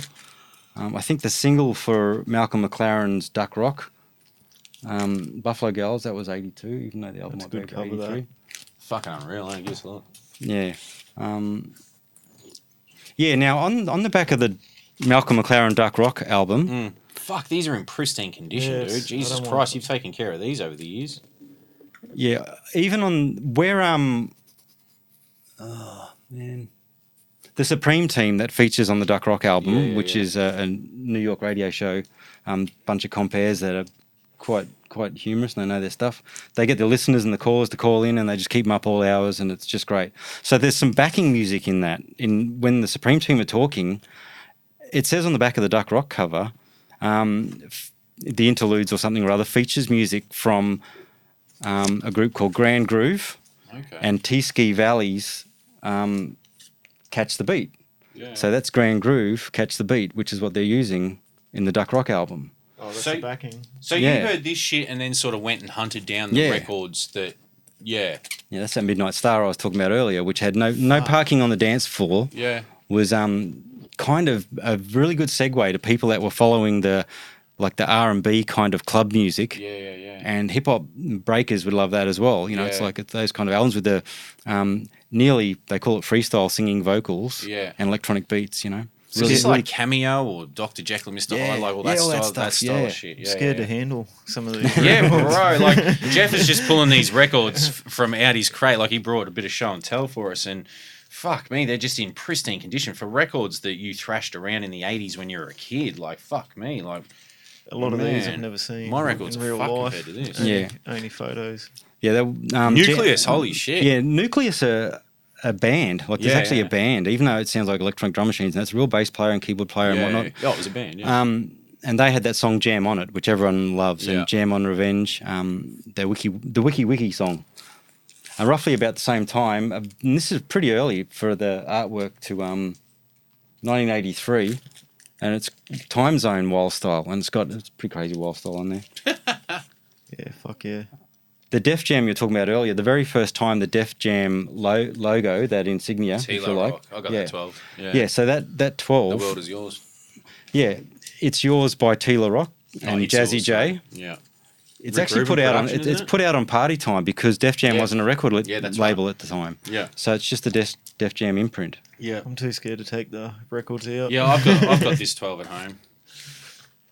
And you know, I think what was the origins of Def Jam? Like even the first Def Jam release was LL's "I Need a Beat" or something like that. That was the first time. But yeah, this was the I can't remember the shit. Yeah. So if you look in the sleeve of some of these records, when we had the Just Too Def hip hop show in 1988, we'd just take all of these records in, and some of these have got Biz's name in them still because I must have took them home basically. Yeah. But so these are the actual records. That's Two Live Crew. Two Live is what we are. yeah. You know, it's got Luke Skywalker written on his, Yeah. Nissan Patrol or whatever it is. Yeah. Eric B's Paid in Full, the one that blew up around the world, as you know, is the 7 Minutes of Madness Cold Cut remix. Yeah. It's the English remix, which, sing it, it's awesome. Yeah, and they didn't like it. What I hear is they didn't like that initially. Yeah. Or, they just weren't overly What's it called? keen The 7 minutes of funk mix? Or Yeah, something 7 like Minutes of Madness Cold Cut remix. Oh, that's right, yeah. Now it might be things like it says on here, all cuts by Cold Cut, or Matt Black or whatever Yeah. it is, instead of. Well, I've got that's on the. Eric B. I know it's on the B side of the Move the Crowd 12 as well because I've got it at home. I love that fucking remix, man. And I think I'm pretty sure Ego Trip's Big Book of Rap listed that as the #1 hip hop remix of all time back in 2001 or whenever that dropped. Well, put it this way, your kids watching SingStar and sing along. That's on SingStar, that song. No shit. Is Is it really? Yeah, so that's getting up there. Fuck. Just like It's Tricky by Run DMC. Yeah. Oh, dude, my Uzi weighs a ton. Oh no, That's you're gonna rare get as yours. fuck, this Yeah. one. Fuck. I thought that was my Uzi weighs a ton. That might have the biz inside it. Thanks, Brian. Cheers. What did you think when you first heard Public Enemy? When you first heard what did you hear first by Public Enemy? Public Enemy #1. That 1987 record in your hand. Yeah. That was probably it. Yeah, I think. yeah. And it's got that the horns from the grunt, which is a JB's James Brown thing. Okay. Yeah, which is that kettle kind of sounding squeal. Yeah. Right, just going over and over. On top of, I think it's Funky Drummer, which is also JB's. Yeah. Yeah.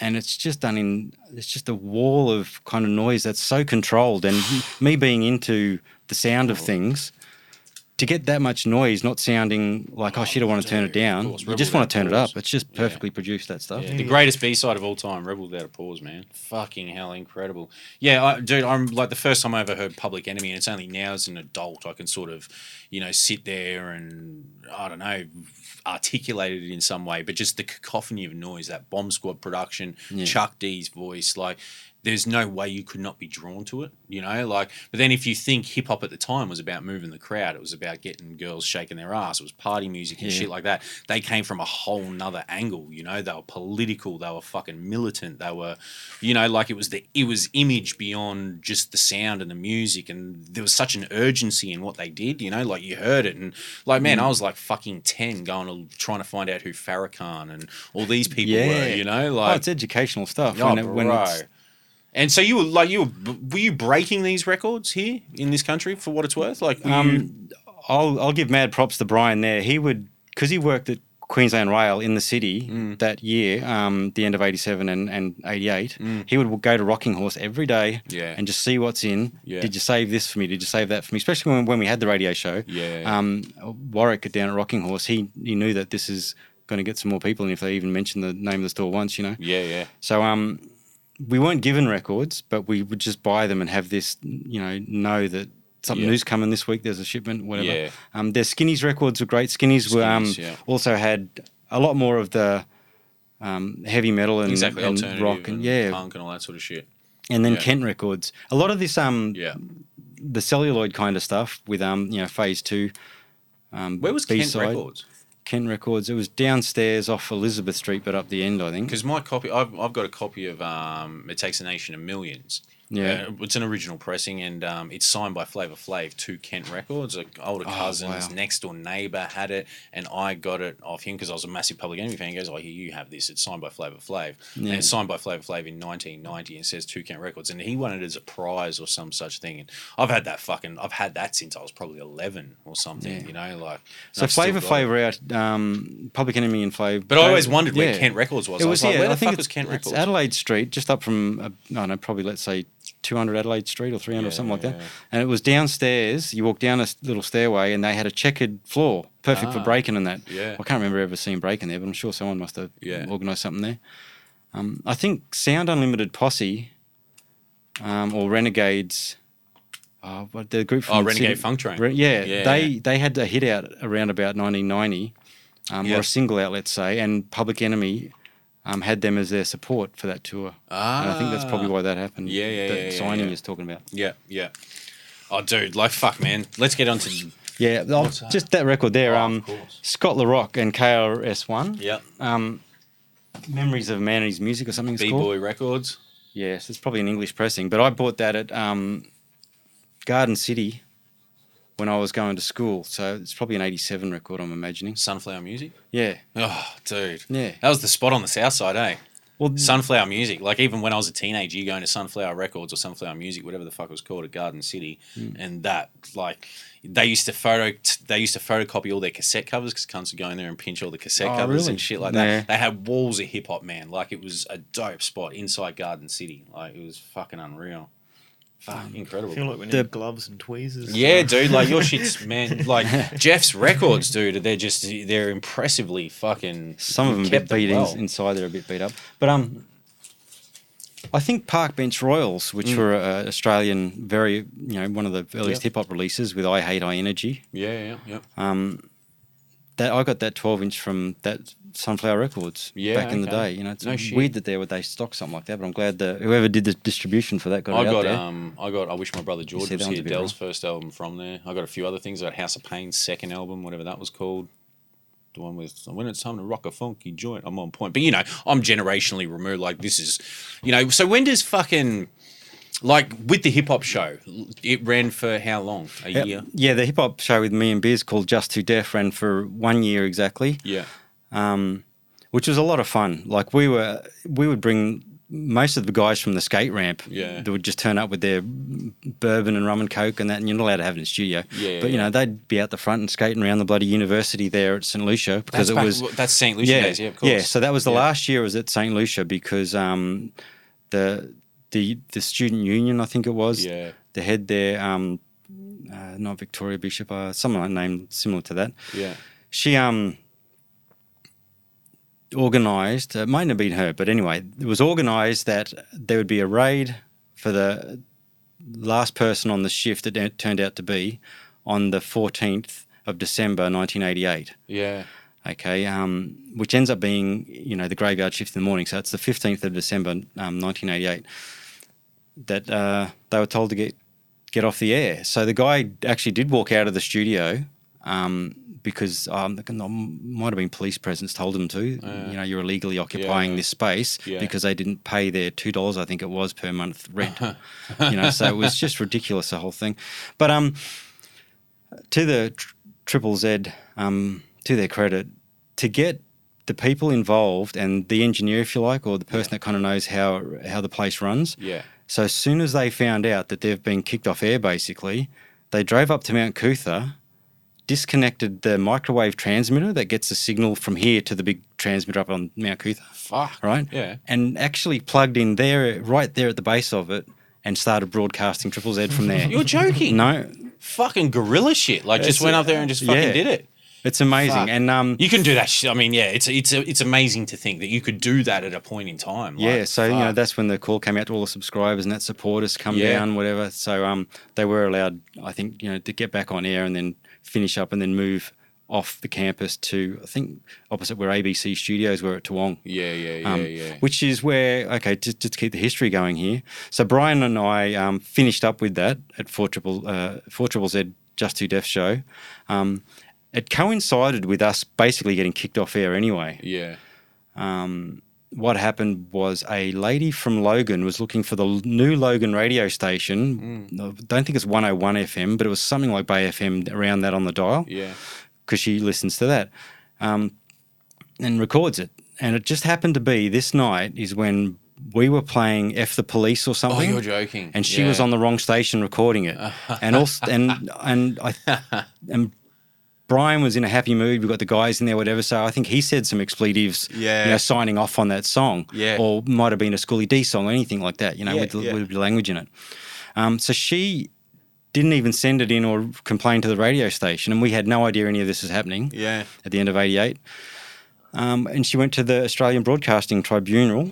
Yeah. And that's the first Triple Z heard of it. And we're told all that, you got to shut the show down completely.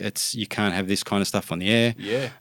There was some people from within kind of the 4ZZZ audience normally anyway. Yeah. That were, kind of fringe. Well, then they're not actually. It's more so that it was a bit of a sudden jump to go from a station which is all equal rights, no defamatory to women stuff, whatever. And then for the odd track that we play on, it's just completely the opposite for 2 seconds. Yeah. I mean, you pulled out 2 live crew records and shit like that. So that was from inside. We're getting, friendly fire as well a bit. So of course. They wanted us to censor all the show. And if there was a censored version, play that or don't play the song at all. Yeah. And Brian wouldn't have that. No, as I say, he's been unpersuasive. Yeah. Bit of to and fro, coming to our meetings then because we've got to be talking about this, and he, basically to be sitting there getting hauled over the coals isn't what we wanted to do. Yeah. So we just packed it in and just let it go until over the new year, and that was it. We just never went back. And Triple Z wasn't. Yous would have been volunteers at that point in time, hey? Oh, but absolutely. There was paid journalists with Triple Z. There was, you wouldn't believe it. It is running on a shoestring budget. It's unbelievable. Some of the technicians that are like 24-hour technicians because they're on call and that stuff, aren't paid for be on call 24 hours or anything. Fuck no. They just know that's their passion. They want to keep that going, so they'll just drop everything to keep it on the air or whatever technical trouble's going on. Yeah. Devote time on the weekend to rewire a whole new studio, new desk, that kind of thing. Yeah. So, Just Too Deaf Hip Hop Show, 1988 has ended. In 1989, where music has advanced a lot by then, 100%. just the music we're talking about before that wasn't around yet, and then all of a sudden it's... Then all of a sudden it is. Yeah, and you got so much more media and marketing pushing it from different angles. Yeah. Even a mediocre track now will just be in your face more than anything that's quality. So you really have to sift through it. Yeah. Were you gravitating towards the hip hop? Were you still, like having come from that electro, the breaks, and all that sort of thing, a more musical sort of upbringing and background at that point? Were you still in? What I'm saying is, did you find NWAs and all that sort of shit, like the more shock rap that came out of the late 80s into that? Did you find that as endearing as you did what was happening prior? Not for me. Brian did because of the aggressiveness of it. Exactly. Which nature. A lot of the music. Initially, why I got into it, it was just facts from the street kind of thing. Yeah. In rhythm and rhyme over beats that are infectious as, you can backspin the same thing over and over and no one even cares. Yeah. So I just love all that anyway. That was kind of honest from people that know what they're talking about with so much conviction. You can get a 15-year-old MC from New York in 1983 and you just take it as gospel. Yeah. And it's not like, he's not a real MC or anything. It's just every time it was just gold back then. Anyway, fast forward to 1989, And yeah, times have changed so much that there was more of a what's in the news political kind of show on 4ZZZ that a lovely lady named Anne and her friend Peter would do, and they would always do their announcements either over or in between hip hop tracks, or kind of alternate rock punk tracks, you know. And they would eventually they asked Catch to come in to do more of the hip hop selecting, you know, or play some of your tracks, and we'll just look after the news bulletins and you do the music. And in the end, once that went on for a while, they said, Catch, it's your shot. You have this time slot now. Or so, you know, pretty much that's what happened. And Catch had the radio show. So it was kind of up and running still again. You know, people that wanted an hour, 2 hours worth of hip hop, whatever, got it. Did you listen to the Catch episode when we had Catch on? Oh, yeah, I love it. Yeah. Where does your relationship sort of kick off with Catch? Because obviously you were both, I mean, used to sort of made up one half of the Resin Dogs at a point, you know? He was one of those people that I was talking about standing around the boombox behind McDonald's in 1984 or whatever it was. And at Sybil's nightclub when that was an all-ages thing. And we just knew him from being around, and he would get on the same train to go to the West End line, you know, get off there. So that friendship sort of we just knew each other, and record bumping shoulders as you're digging through stuff at Rocking Horse, you know, I don't think we did know each other at some point, because I remember talking about records that Peter Freckman might have had, and you discuss stuff. But it was the real graffiti kind of connection, apart from the breaking, because that was just kind of people that are interested. It was just common, like okay, you break. You know, when we get together, we'll just you know, give it a red hot go, and when we did, and fashion as well. By the way, we haven't even touched on that. I didn't give a shit about it, which is weird. Almost any photos of me just say daddy, but it was around then, you know, people started wearing the big shirts and the high cut Nikes and that kind of stuff. We're painting the wall at Al Tandy, me, Hams, Tez, Lev, Colin, maybe it was again, and we just hear this voice going, hey, from underneath the tunnel where Tez did the Tez piece, you know, a year ago or whatever it was, at Al Tandy, and out of the shadows comes these two kids that just got off the train, and they were, I don't know, just making a noise like, you know, you're getting busted kind of thing. And I thought, here we go. And you look over, it's just these two guys just walking up, you know, backpacks or whatever. And so Kiwi and Catch, we just talked to them about graph, and they just picked up some cans, or we had a space there. Because Catch, I'm not sure if he helped Kiwi, but Kiwi did a character and a spray paint can, and it looked awesome. And it was just out of stuff that was around and not planned or anything. Just scraps that were sitting there. It looked really good, and that was in between two other pieces. So that's about end of 85. And then Kiwi went on to write Nicer, ACR. All that sort of shit. Yeah, exactly. There's a few other things in between all that. But, and because just Hams and artwork and just everyone on the beeline at any point in time, if we just met each other, it wouldn't take long for you to organise that gathering, and you just get together. And just from that, so few of yous, you know, like. And to bring that back to the Resin Dog thing, throughout the years, Catch and I have always, like, at some point, you know, talked about music, to the point where the guys that owned the GT importing for Australia, the very first ones that lived across the road from us, they moved to Wynn Street, and Scott Eddington and my brother built that massive half pipe. That became a known thing, like, throughout Brisbane, that was happening. You know, and these sponsored riders are there and so on. It was getting pretty big into the freestyle stuff.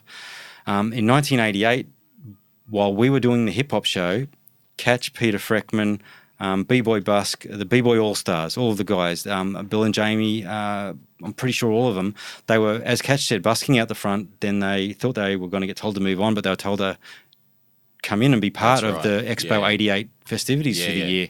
So that celebration for them sort of occupied their 88, while me and Brian were doing this other thing in 88. With the radio show. So, and that just kind of went on. Then Catch had the hip-hop show. So in 1989, Catch comes over to my house once we realised that he's got a show. And I had a 4-track recorder, and I was already, like, triggering sounds with another drum machine that had a MIDI out. So that triggers the sampler that I had, the S900. And I remember looping up, what was it? It was probably 89. Yeah, it must have been the end of 89. We had all the Blackbirds albums and a bit of Isaac Hayes and that kind of stuff. And Catch got on the mic and we made an ad. We made a spot, the first spot for the hip hop show. Yeah, and that was Catch's hip hop show. Yeah. And on a 4-track downstairs at my mum's place. So that was your 89. first production? No, because we've already done Expo 88 then. The hip hop show was 88. So was the School of Audio Engineering. So I started studying at the School of Audio Engineering and met a guy named Keshro. Okay, yeah. Who met us actually at that Def Jam. Yeah, right.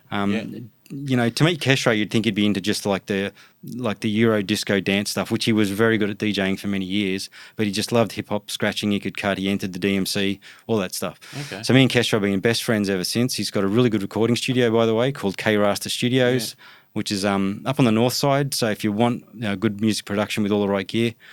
Heaps of patience and definitely knowledge, knows what you're talking about. It's not like walking into a rock studio. Yeah.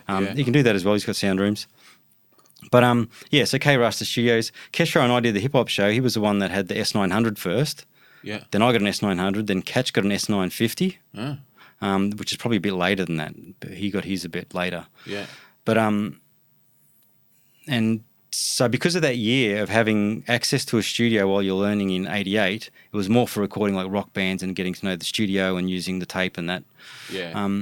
A lot of that stuff just through the want and need. I'd kind of worked out a lot of mixing desks and recording and doing mega mixes at home. Yeah. Just to do that on many times over on multi kind of levels is just yeah. the advantage of having I think it was 16-track, 24 channel mixing desk, 16-track tape. What, you had one at home? No, that was at the School of Audio. Yeah. And so the start of the very next year, we were looping loops off, the series Ultimate Breaks and Beats. Mm-hmm. Ultimate Beats and Breaks, Yeah. whatever people want to call it. Yeah. We were getting stuff off other records. Keshro was ahead of me already by going into Record Exchange and getting 50-cent records out of, anything that looks like James Brown, Isaac Hayes.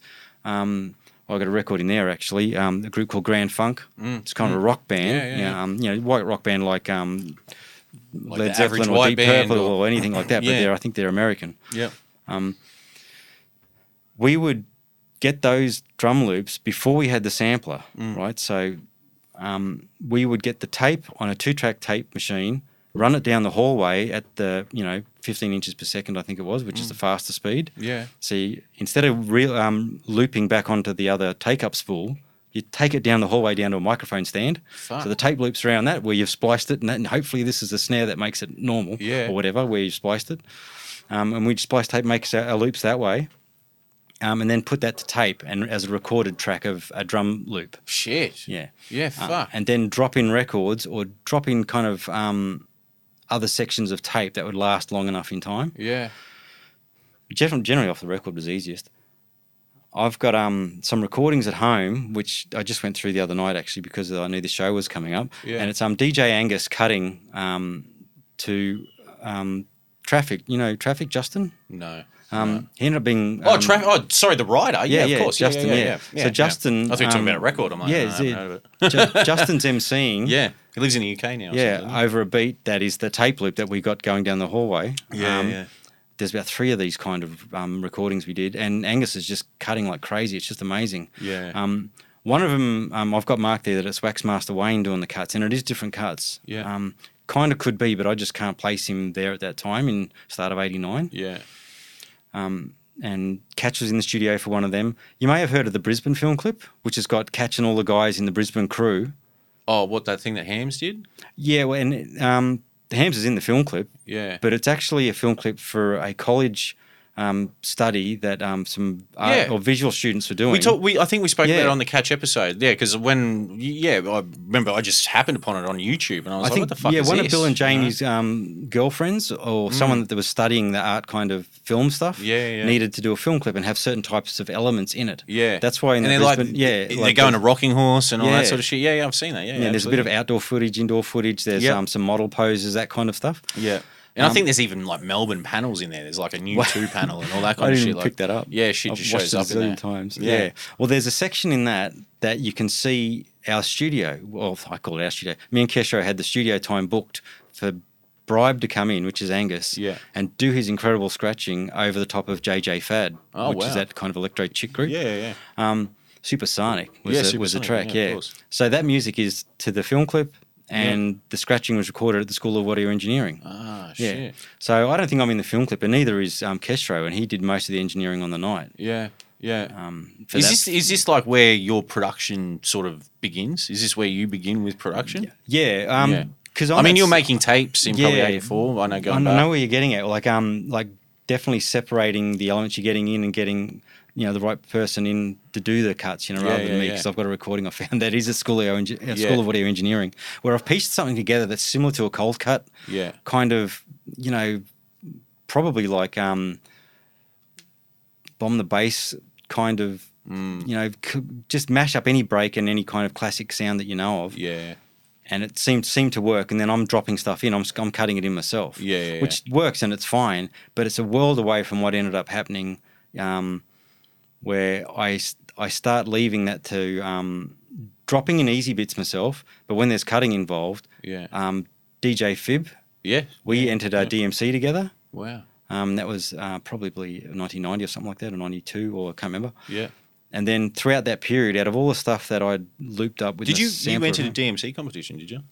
Yeah, there was. So you were going hard as like a scratch DJ, or no? In those, there's two. There was one competition where I wasn't in it, but they used to have a guy called a feeder, which if the guy's got a rapid fire kind of set where the records have got to keep coming and he's swapping records, so I've helped him get the set together in order rather, and you just make sure that there's no stuff up there. That was with Kestro, and I think maybe one with Fib.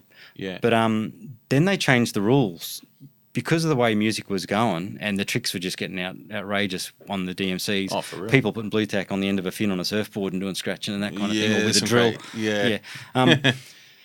They said you're allowed to bring samplers in and have other audio that sort of helps you mix. Help things get that the attention span. Keep everyone interested in the hype that you want to create. Because a lot of the mega mixes and DMC records that would come out from the record pool kind of labels that would have pre-mixed DJs only mixes. Yeah. They would always have these token mega mix kind of samples like Get On It. Get On It's actually a good one. That's one of my favorites.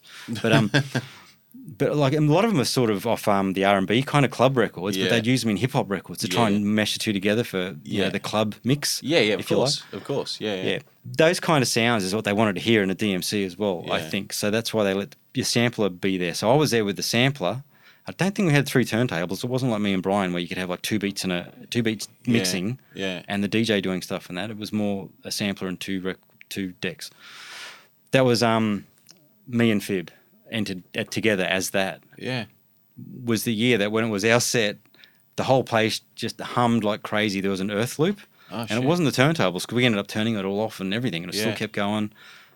So they had a technical issue, and that was like half an hour of just nightmare. Shit. It just started the set, and then they said that we were going to have to postpone the competition, and then it never happened again or something. I can't remember. But we never went back and performed. I know that. Yeah. You and Fib. Yeah. Yeah. Wow. Was he a scratch DJ? Oh yeah. He grew up going to school with Angus. Ah, okay. Of course. Yeah. They were at Taringa, and pushing each other, to find the level. They were kind of very. No, I don't know if you call it ambidextrous, but they're very capable of cutting, left hand, right hand, doesn't matter. Yeah. So, I can't say I really know DJ Fib, but I've followed him on Instagram forever, and I know he's got his own sort of radio show. What's his radio show? The sort of online thing that he's doing, the podcast type thing? There's a couple. There's with Toby G? Yeah. There's Play That Beat with Toby G. Beat. Yeah, that's right. Play That Beat. Definitely shout it out, give them their props, and Yeah, tune in to Play That Beat. If you miss it, just look out for the podcast ads that are on Instagram or Facebook. Find him at Lee Hardwick. Yep, Lee Hardwick on Instagram. Play That Beat, type that in, and also DJ Toby G's kind of all spelt out. Yeah. They're doing a great job. They do back announcing. They get local Brisbane guests in, which is incredible. And they all say any local music they'll play on it as well from anywhere around Australia. How often are they doing it? Monthly or fortnightly? Yeah, because it's a podcast radio show, or it's a radio show online rather. That particular one. That's right. It is. That's part of a urban radio show. So they've got a time slot in it where they do their. Oh, is that what it is? Their music, yeah. Oh, for real? Yeah. Okay. What's the platform? Like, what are they... You don't know? It's just urban music. It's anything that, dance music as far hip-hop. What... No, but who's hosting their show? I don't know. Just Yeah. look it up. I can't think of it right now. No, that's all good. I mean, we've got to keep moving anyway. But, like, so you by the early 90s now, like, let's sort of jump forward or whatever, the hepatitis tapes. Yeah, we're getting there. You know, we're getting there. Well, dude, your production and shit, like, you are so in depth with the records. Like, it's fucking insane. But how do we get to that point in, like, the early stages of the Resin Dogs? You know, I think you formed the Resin Dogs, what, around 95, 96, something like that? There's a photo that I've sent you that we'll put up online. Oh, don't even have to say this. By the time you're hearing this, my good man Jake would have put up a picture, and it's it happened to be a photograph because I took the camera in as well on the night. I think Rowena took the photo though. 4ZZZ, Frenzy had a show called What It Is, and he had another show called Soul something or other. But one of those shows that Frenzy had on 4ZZZ every 2 weeks. Yeah. Was I think the night after the hip hop show or the night before the hip hop show. Okay. That Catch had, the Fat Tape. Yeah, of which course. probably was Complex, Shawnee B, and Catch at that point. What years are we talking? When I first discovered Fat Tape, it was Catch and Frenzy. So we're talking about here, we're just sort of getting a bit of background how the Resin Dogs started as a band. Yeah. Well, it definitely didn't start as people just walking up to each other and say, hey, let's start a band. No, obviously. Nothing like that happened.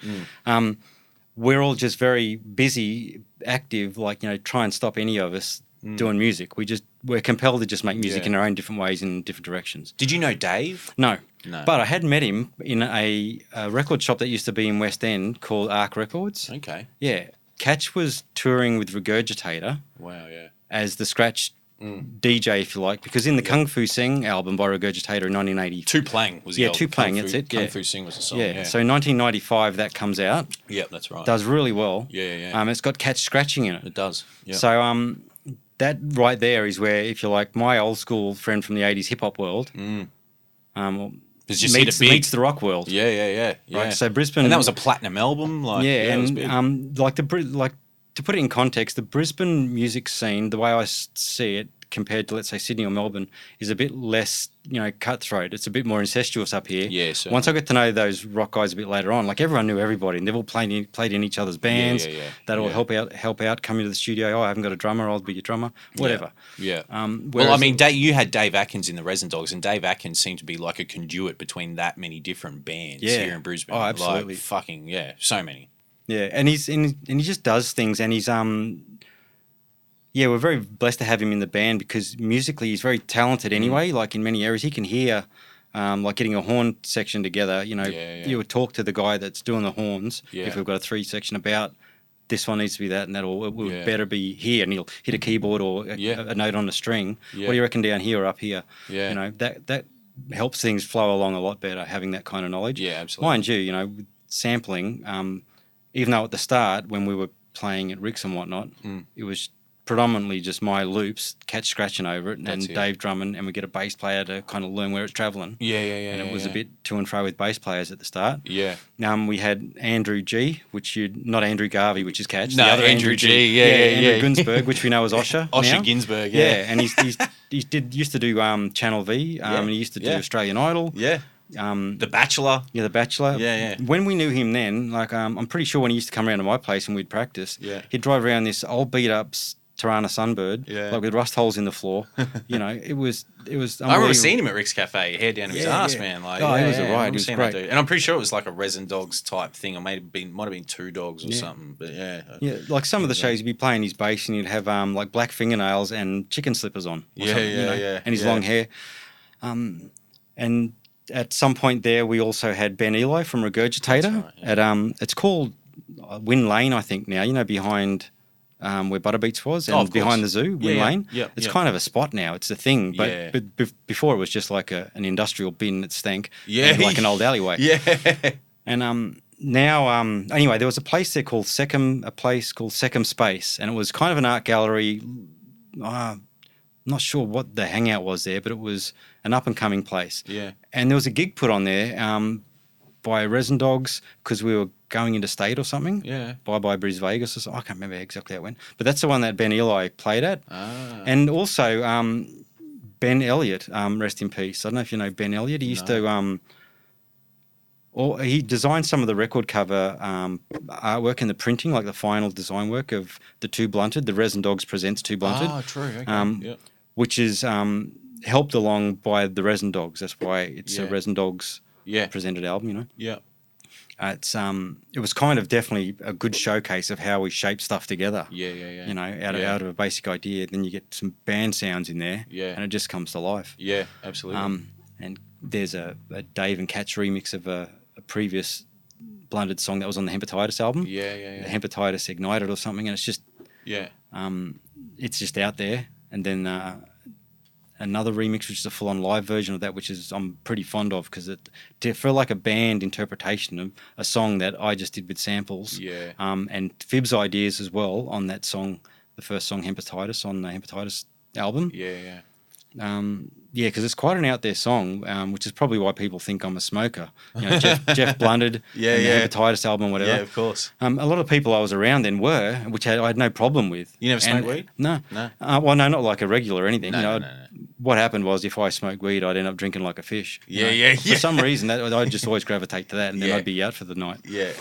But so, I mean, back to the Resin Dogs. Like, with the Resin Dogs, you know, we're probably missing bits and pieces, but we'll get there. Like, the Resin Dogs, to me, in its early days, or, you know, in its infancy, always seemed like it was almost like your brains, your breaks, Catch scratching, Dave with kind of the driving the rhythm and the bass. I understand why you probably would think that, and just explaining what happened at the very start there, while that sort of rock meets hip hop world through DJ Catch. Yeah.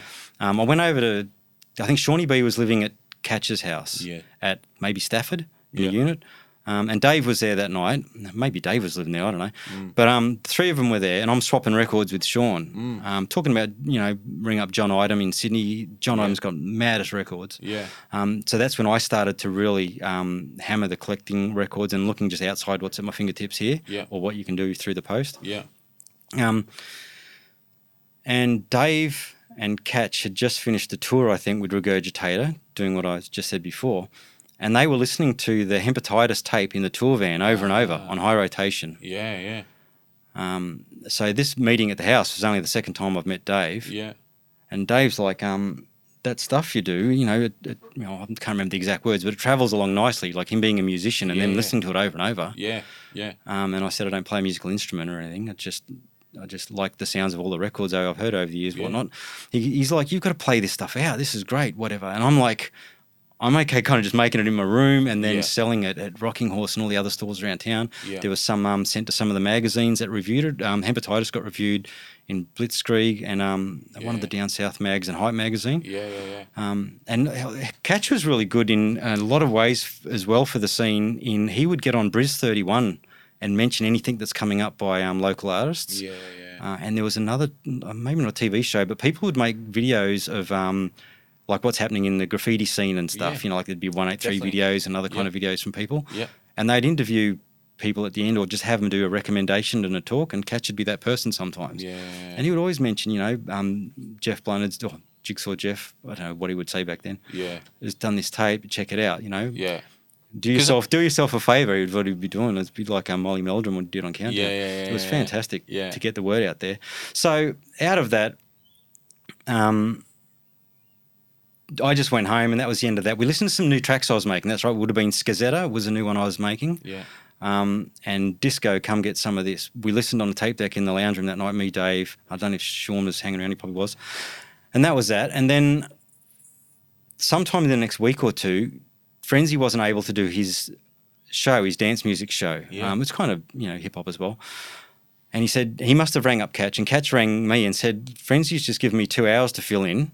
Do you want to come in and just bring your sampler and just press your loops and stuff, and I'll scratch over them? Yeah. So I'm going in there with my sampler, and I had a Juno 106 Roland keyboard, which is quite collectible for the sounds it makes. Yeah. I wasn't using any of those sounds. I was using it as a trigger. I'd memorised all these songs and that, because to build the song up, I would kind of do a manual sequencer thing and try out a lot. Yeah. A and Bing things is a really good way to get the sound that you're after. Yeah. Just looking over it in studios here, and just it's definitely the way to go. You can't, you know, you tried and true proven paths. Yeah, you can just go down that way, and it'll chance that'll work out. But getting into the studio at 4ZZZ and bringing all that stuff in. And I'm not a performer as such, so I'm quite happy to be sitting down in a chair. So I've got a little chair to, you know, ready to sit down and everything. So I get in there, and Dave's sitting in the corner with this little tiny drum kit drum kit, and the kick drum had like a 10-inch kick drum. Fuck. And he's just sitting there ready to go with one microphone, and Catch has got the turntables there. And I was like, right.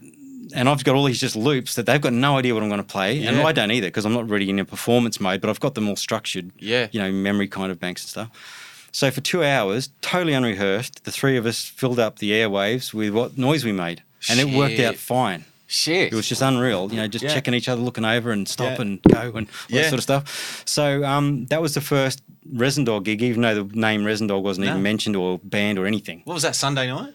I think it was Thursday night, but I don't know, we'll just go with Sunday night. So I've got a recording of that, and there's a photograph or two of us three sitting in that room in the really awkward B studio. Sick. It doesn't look anything like Triple Z does now, even though it's the same location. It's the one that's up here on Brunswick Street, where it was all. Oh, St. Paul's Terrace. Yeah, that'll do. Yeah, that's it. So after that, and listening back to it or whatever happened, there was a New Year's Eve gig coming up at, New Year's Eve was coming.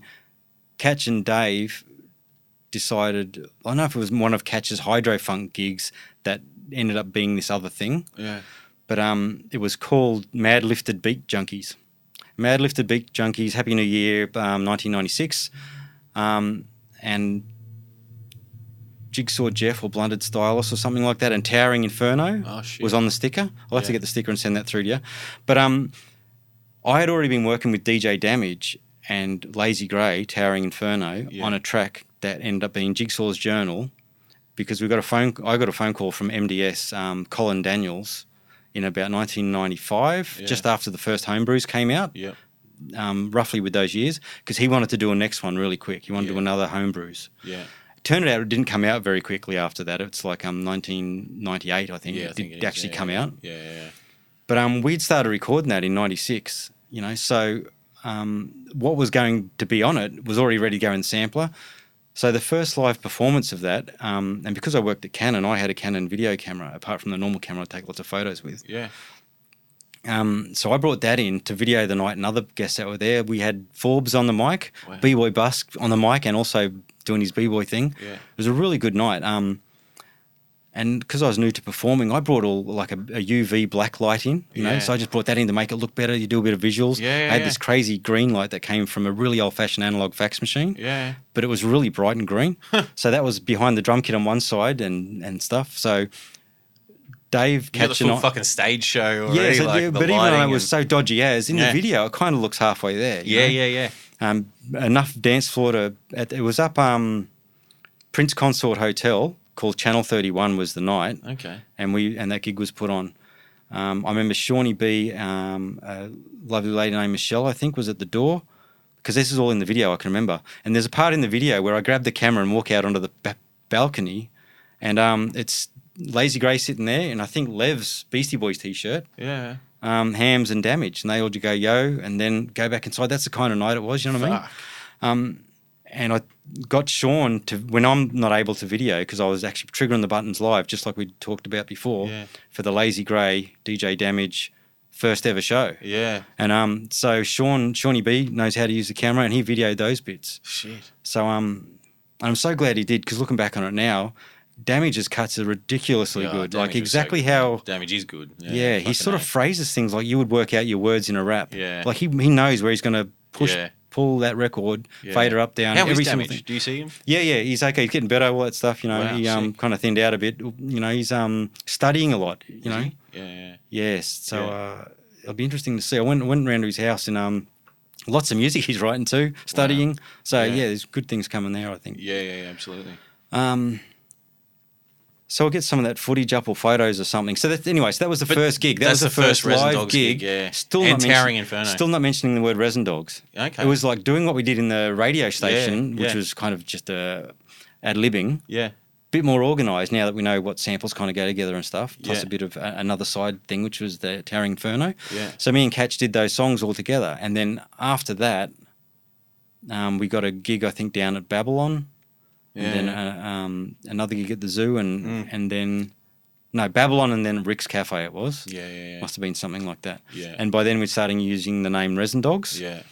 Because for Regurgitator, or might have been Kylie Gaffney or something, Catch and Dave actually used the name Resin Dogs to name a remix Oh. When they were doing that regurgitator kind of rock meets hip hop world era. Yeah, They did a remix and called it a Resin Dog mix or the Resin Dog mix or something like that. I think he saw. Is that the Miffy Simplicity remix or something like that? Yeah. So that's the first time the word Resin Dogs is used by anyone. Yeah. And then as a naming of a band, it was used after those 2 gigs or 3 gigs. Yeah. Like sometimes we would name the gig we're going to do in big letters, Hash Puppies Live. Yeah. And there's one that says Resin Dogs, Blunted Stylus, aka Resin Dogs, and stuff like that. Yeah. It wasn't really a focal point, the name. Who cares? We've just got this music. It was a collective of yous that got together and just made that music. How were you in that environment, being that you wanted to sort of sit down and play the background more so? Like going in and the Resin Dogs blew. You guys really fucking hit it big throughout the late 90s and into the early 2000s. I mean, I know we're talking about the very early stages, the formative years of the Resin Dogs, but you were there through a lot of the big shows and whatever. How did you go playing your role in that group? You enjoy it? Yeah. Well, I was very self-conscious and wonder what people think of me kind of stuff. Yeah. Mind you, drinking wasn't a big thing at the start of the Resin Dogs because I'd stopped drinking for 2 years. Okay. Which is funny enough, those 2 years were the years I ended up getting hepatitis out. Yeah. And then the dog started. Yeah. So that says something, Yeah. When you're not being stifled by, because I always say motivation breeds motivation. Yes. So if you've totally killed yourself with motivation, you're not going to be wanting to do much more. Yeah. And when you're getting drunk and shit like that, how do you don't function at your full capacity. You just don't. There's no beers on the set today, because you're sober. I just want to do that out of respect. Man, Plus, of course, you I know. Me in the shit and I wouldn't care. Yeah, I know you wouldn't give a fuck. I saw you. I remember we were at Lazy's old man's funeral at the pub. You went and had a coffee and I had a beer. I work and do that. The DJ sets down at Wax On. Oh, of course. And there's many DJ gigs you do actually, and you paid in grog and stuff as well as the little amount of money they give you. And I'm totally fine with that. They let you get the grog and you can give it to your mate, So I two for this bloke and I'll have a Coke or whatever, or give me a brew up the road, whatever your run is. Yeah, but you can't function at maximum capacity if you're fucking constantly hungover, if you're constantly drunk, if you just don't. That's a fact. Yeah. I'm a drinker, it's I know what it does to me. I know I've spoken to you about. It's something that it's a conversation for another day, but it's I get where you're going, but you saw yourself as being most productive at that point, when you're off the piece. When I look back at it, that was a definite, and that was all willpower. That wasn't me understanding me, because ended up, if I did understand me or understand, I don't know, self-awareness rather than in a different way, it's like, is it like if you want to go in there, I don't even want to go there really, but no. Spiritually healthy would be a way to call it, even though that's not what I really want to bang on about. No. But understanding yourself at that level, it's like, okay, I am fine to be me, and you don't have to drink to make or others or any situation interesting. Exactly. Or for any excuse that you can justify picking up that drink. And for people that it's okay that people do drink and they're okay drinkers. Yeah, exactly. When there's a point when this is that one too many, I've got to work tomorrow. There's that point.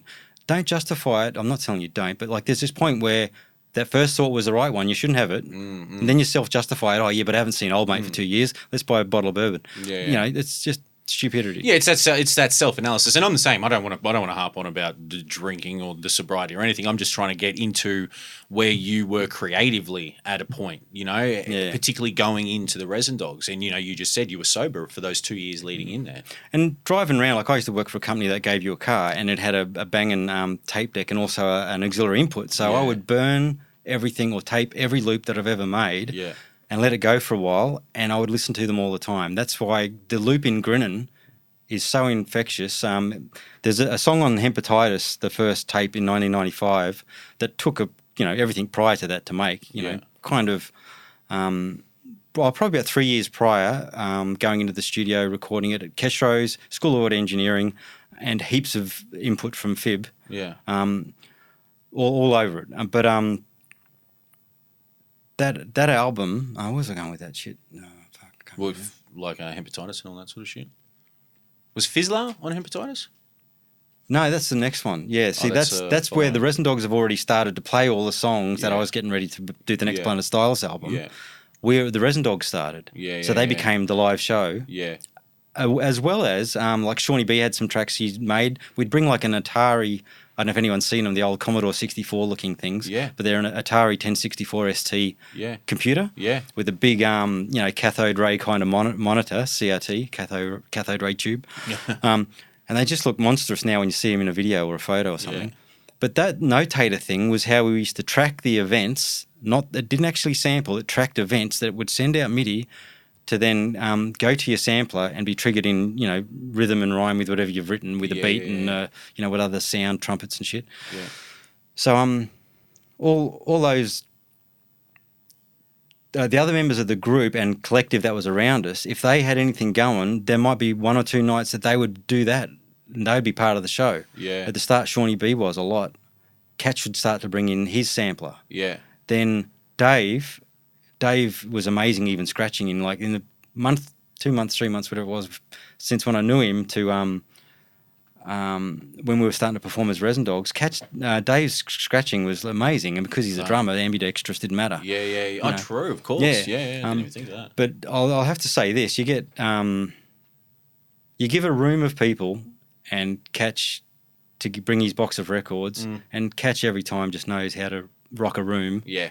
He's just such a good DJ for the people and what's in front of him. Yeah. There's a reason he's been DJing for fucking every near time. 30 years. Like I'd be support slot DJs with him for many Resin Dog gigs and other gigs, and just experiencing all that, I'd be fine to be the first DJ and let that go. Yeah. Not that I didn't mind rocking the end of the night as well. Like that all works as well. But he's really good at what he does. Yeah, fucking A. So by the end of it, and once Chris started to be the bass player permanent, who used to be in Emporium, there was a band called Elevation in Brisbane. Yep. Elevation and I think P. Euler, Ben Eli was involved in one of them. They were on the first record run, if you like, from Hydrofunk. 3 vinyl records were pressed in England. Okay. Blunted Stylus 2, the Resin Dogs Blunted Stylus album, was Hydrofunk 1. Yeah. Hydrofunk 2 was Blunted Stylus 1, which is Hepatitis. Yeah. So the first one I just mentioned had Lazy Grey on it. Yeah. So Hydrofunk's first record is Fizzler. Yeah, okay. And then this other record, which had P. Euler on one side and Elevation on the other. Yeah. Chris Bosley is a bass player I think it's Elevation, and Emporium. And he, or definitely Emporium, and he started to write music as well with sequencing and sampling. Yeah. So at the rehearsals, the Resin Dogs really started to have a big pool of sounds and directions to add to. Yeah. He's like, I've got this hyped bloody apeshit, bit that sounds like a chorus. Yeah. Where should we go with this? So we just drop bits out and drop bits back in, and then such and such will bring up a loop that's just a good meandering bit to rap on or something. Yeah. And then it just gets made in the rehearsal room, or if you've got time to go to a person's house and nut a song out. Yeah. Once everyone's sampling, that just was How too was easy. it working? How was that dynamic working, like, once it all came together? Because as Catch said, later on, the Resin Dogs would become like fucking a near 30 piece, depending on what tour they were doing or whatever. Yeah. It could become a big thing. But in that early stage where it'd be, pretty much just the 4 of yous, the 3 of yous really initially. Yeah. Then the introduction of the bass player or whatever, where it was Chris B or whatever, and then then you'd have an MC, and maybe that early on that MC was Lays. Like the creativity amongst you. Did it start with the loop or did it start with the drums, or did the drums come with the loop and then the scratch or the bass line? Like, how did all that? Obviously, you said the radio show and all that kind of thing, but once you sit down in those rehearsal studios and start nutting out songs, like... It's got to be a skeleton of a nuts and bolts thing that this is the core that works. Yeah. And anyone that's had a good idea for a tune, and it is the good idea for the tune, sometimes it is just the one instrument or something. Yeah. It's very easy to get everyone involved, or even just yourself, and build up some other framework around it and then fill in every hole. Yeah. And then you've totally lost your initial idea, and now all the fuss is about getting these other sounds right. Yeah. So to stop that, not stop that, but what I didn't see happening with us anyway was whenever something was brought to the table, I already kind of worked with something. There was a concrete break and a bass line. Yeah. Or it's got this vocal hook that works absolutely brilliantly when you drop out the drums and let's say this horn section, and then it's got to come back in. And sometimes underneath the sample that you've sampled, there's a bass line anyway. Yeah. And with tuning, generally that will work in some fashion with your big change that you've got. Yeah. Chris Bosley, the bass player that we ended up having for the majority of the 8 years that I was with him, Yeah. and with the band. So it started in 96 to 2004. Yeah. The last gig I ever did with the Resin Dogs was with the Black Eyed Peas. Wow. Yeah. So it's a good thing to say ended Yeah. on that note. Yeah. Dino's he had a good chat with Fergie, and he's got a good photo with her. Yeah. But we didn't do any band Well, was shots that the with him. Fergie years too? There's a record here. The very first time we met, that's not that one. The very first time we met Black Eyed Peas was at a gig. They played a Big Day Out, I remember. Yeah, well, that was pre-Fergie. There was Yeah. no Fergie. They were breakdancing on Old stage Mate- and doing all oh, kinds yeah, of Old shit. Mate hosted a.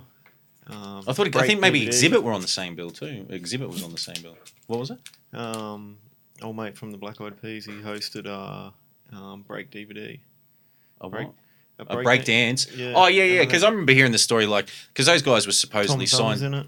Yeah. That Okay. DVD. Yeah. He's like beatboxing over in the corner, cunts breaking and shit, and he's like, Yeah, far but back those foot. cunts, apparently Eazy-E, he discovered, or whether he discovered them or whatever, he was going to sign them to Ruthless, or he might have put out some of their music on Ruthless, and he used to take them to Ruthless Records parties and get them to dance. They were these weird bohemian, left of center hip hop dudes that would dance for all Eazy-E's gangster mates or some shit. That's what I heard in a Will I Am interview somewhere or whatever. What's that record? The record I'm holding is Resin Dogs Set It Off, featuring Abstract Rude. Ab Rude is from LA. Yeah, of course. He's here currently, I heard. Yeah, he's in Australia at the moment. Anyway, just tucked in the sleeve is a flyer from one of the shows that we're talking about. Okay. Easter weekend, 29th of the 3rd, 2002, Black Eyed Peas, Cutler Rock, James Lavelle, who's the guy who had the Moax label, and Resin Dogs. Yeah. Now, if I remember rightly, I think TZU played that as well, and some other, local bands. Yeah. But that was the first time I think we sat down backstage, just in the band room area, just waiting to go on, and Black Eyed Peas were there. And they were sitting around, it was a round table too, and we were swapping CDs and promo packs that we had, No shit. and just talking about normal stuff. Yeah. Ended up getting the business card off their percussionists for the tour. Yeah.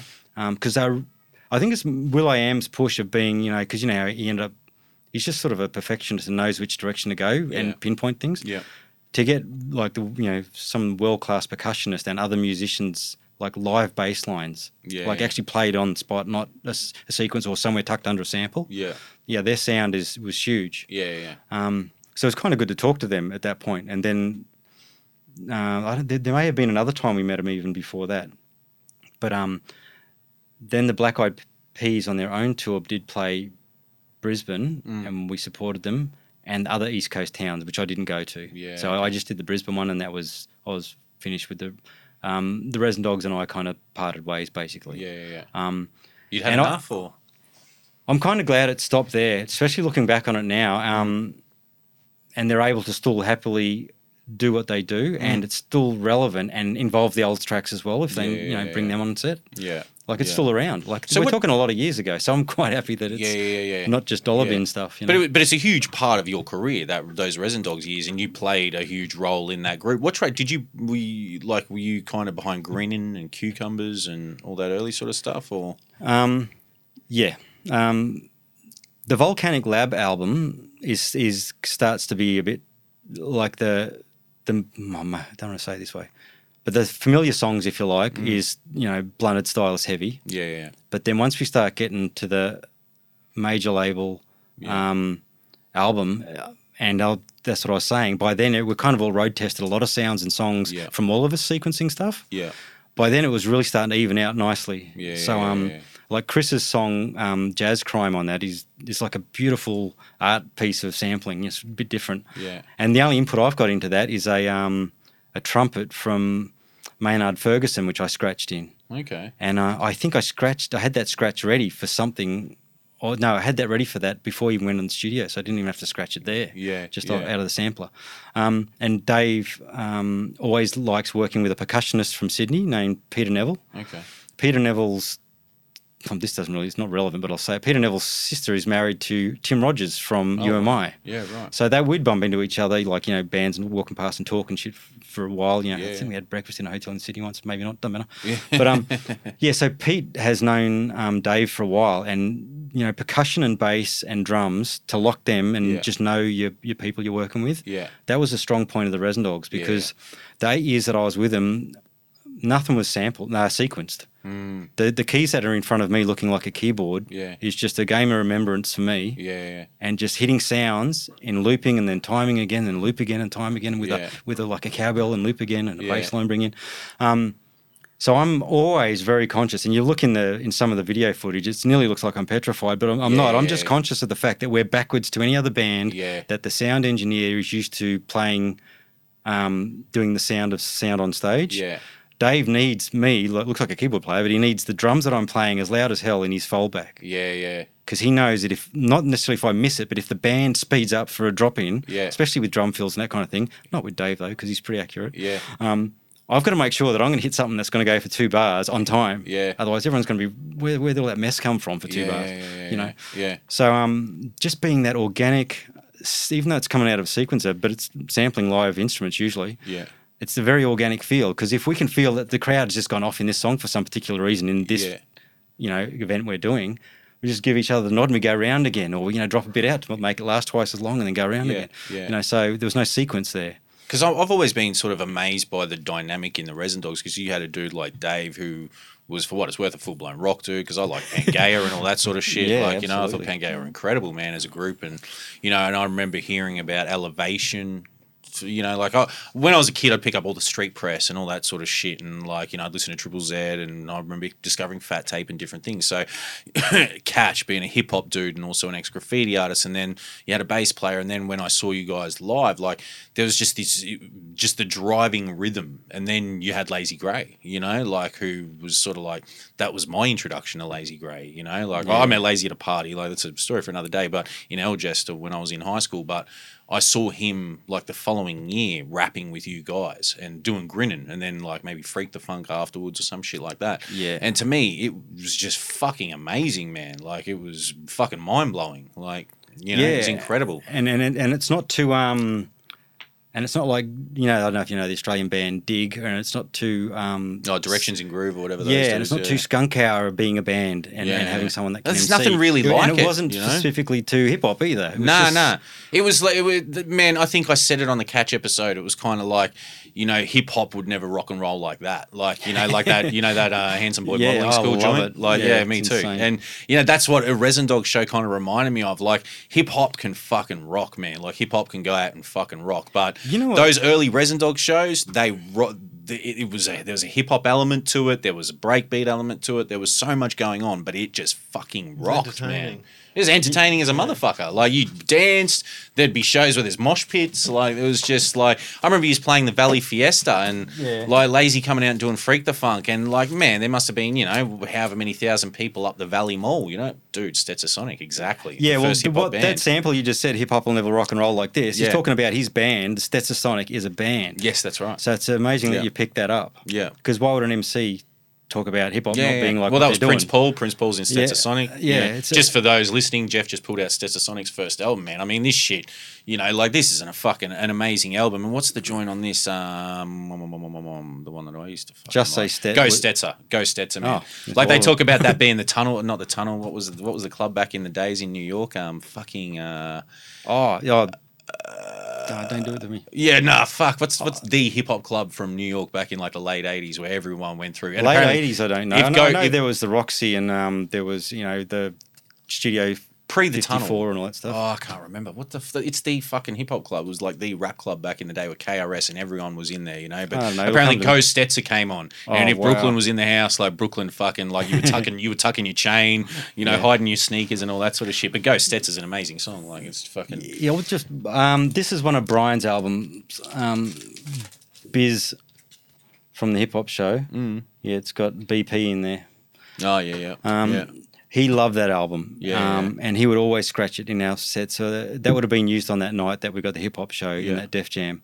Funny enough, there's a Hang Mad logo on the back of that Brothers Stoney album, I think. Maybe that's just the Hang Mad logo that Yeah, that stone broke. Yeah, Ham's designed that Hang Mad logo. Yeah. But there's another one where I overlaid that fire thing behind it. Oh, for real? Yeah, you'll probably see it around. Yeah, So yeah. that's off the Stats on Fire album because a lot of my artwork, you might have known, is kind of... I conceptually thought one day, why don't I do the artwork like I do the music? Yeah. So wherever I sampled the sounds from on the album, visit that record cover and see if you can get a bit of artwork off the cover and make a cover out of that. Yeah. So I don't know if it actually looks like it sounds, but that's how I did that. But dude, it's like... and all the dude, words on the back, like the it's- track listing is made of letters from the album covers. Yeah, absolutely. It's like cut and paste. It's like there's so many different elements. And now that you mention it, yeah, I get it, man. Like there's a lot fucking going. It's almost like it almost looks Monty Python-esque in a way, like the front. But dude, like continuing with the Resin Dogs, man, like because it is such a huge part of your career. Like to me, it's just like you seem to be like a fundamental, well, obviously you're a core member, but like just fundamental. Their sound was different once you weren't there, you know, like I don't know, like just those years signing to a major, what was that for you? Like, you know, being a background player, like going on to become a major recording artist, you know? Yeah, well, those early Rick's years, very soon I got kind of thicker skin as far as intimidating audience standing in front of you kind of feel. Yeah. That just kind of went because I thought, okay, my music with these guys, our music, is getting people coming back in. One of the first gigs we did at Rick's, we didn't have that many songs. So the packed Rick's out into the mall, Yeah.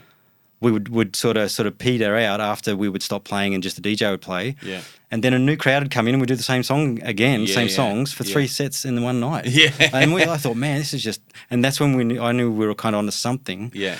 And then once Sharif got our demo version, where it's a whole demo, which a lot of those are Blunted Stylus kind of tracks as well, Yeah. which was Hard Groove, Cucumbers, Too Tough. Yeah. Sharif loved Cucumbers. Cucumbers is dope. Yeah, and he was playing that demo version that was done in, I think, Airlock Studios or something at Wellington Street at East Brisbane. And he, just with him playing it on his Groove Train it was. Groove Train, yeah. Yeah. Yeah, of course, Sharif. Yeah, well, so word up to Sharif for Groove Train and Groove Therapy, word up to Shan Frenzy. Yeah. Yeah, thanks, Shan, for giving us those 2 hours. Although, that was back in the end of 95 or start of 96 or something. That I've got to holler us at play Frenzy because together. I want to get Frenzy on here, man. Like, Yeah. it's just he's instrumental to so much. Like, it's and unbelievable. He's so professional. Like, he keeps everything clean and just the way it should be presented for all of us, you know? Yeah. And my introduction to so much is through Catch and Frenzy on Fat Tape those years. Like, I will eternally cite that. Like, so much of what I love today was hearing Catch and Frenzy play that shit in 93, 94, like when I was that age, going into my teens or, early teenager and just discovering the music of that era, like so much that wasn't accessible to me at that time came through those dudes because there's no fucking internet. We had no internet. We had nothing. Like, there was only a certain amount available in Brash's or Chandler's or wherever the fuck you went to get music at that point in time. There was only that many stores around, and being that age, you might not be able to get into town or whatever. But the music that they gave me access to, man, dudes like Frenzy and that, like fuck, man, I can never thank them enough. Like just some of those artists that I now love. I'm the same because I used to. The radio was an amazing thing, hey. Like it was I didn't have the incredibly hip-hop important. With Brian, I didn't have the hip hop show anymore, but I still had the job where I drive around listening to music between customers all day, every day, and that would be Catch's hip hop show. Yeah. With DJ DCE, Gavin. Yeah, of course. Fib, Frenzy, Shawnee B, Complex, Chubba, of course. Of course, Chubbs. Yeah. Good work with the label Chubba and Miles Ago. Yeah, the Miles Ago. Ago. Well, dude, we've got to get to Stop and Think, but I just want to get through this Resin Dog shit. Yeah, okay, the Resin Dog stuff. Very quickly, I just didn't worry about the crowd and everything, so I didn't need to sit down behind my keyboard looking persona and the sampler. I just stood up and just went nuts. Dave was standing up on the drum kit. Yeah. So that was awesome. Eventually, we started to sell out the zoo, so we could have a Friday and a Saturday booked. And the queue would still go up around the street and then down in front of the Empire Hotel. Yeah. So that was nuts, that kind of stuff. I couldn't believe that just doing an art form, which I'll explain in this way. When you do a collage in visual art, you usually grab things that are pre-existing, sometimes with a copyright, like a Ford hubcap, and you stick it in your collage and that's your artwork. I do exactly the same stuff, but with pre-existing audio. Yeah. So I just couldn't believe it's starting to take me somewhere. and it didn't have to really sound like hip hop from New York because I'm not from New York. Yeah. But I just love all that stuff that sort of ended up me and all my friends and pretty much the hip hop family around the world be as your friend. Like if you walked into New York now, and kind of people got the vibe of what you're into, it's like, oh yeah, man, well come and check out here tonight. Such and such is on. You know, it's just amazing. And then after Sharif played that on his radio show, Creative Vibes, they approached us to record a proper, like they'll give us a bit of money to get like a mixed studio version. So we went to Red Zed's, which like Dave and the guys and Jeff Lovejoy is a producer that is very familiar with that place as well. Yeah, he worked with Magoo with the Black Box mobile recording studio. So we did a lot of recordings there and overdubs and all sorts of stuff at that Red Zed studio. We recorded Cucumbers there, and the Black Sabbath drum break and the other piano sample and so on just sounded never so huge the way that Magoo squashed the crap out of every sample that I had. It was just everything when it comes in, it sits bang exactly where it should. It was just amazing to hear it go differently. And then funny enough, like I used to think that the bass line of Chris's was too big. But at any other level, it doesn't drive the way it does. So that version of Cucumbers that ended up being released on I think Volcanic Lab maybe. But generally, most people know Cucumbers from the film clip that Nick One did that was on high rotation on Rage in 1998. So Nick One's film clip, filmed that, funny enough, that Wynn Lane behind the zoo.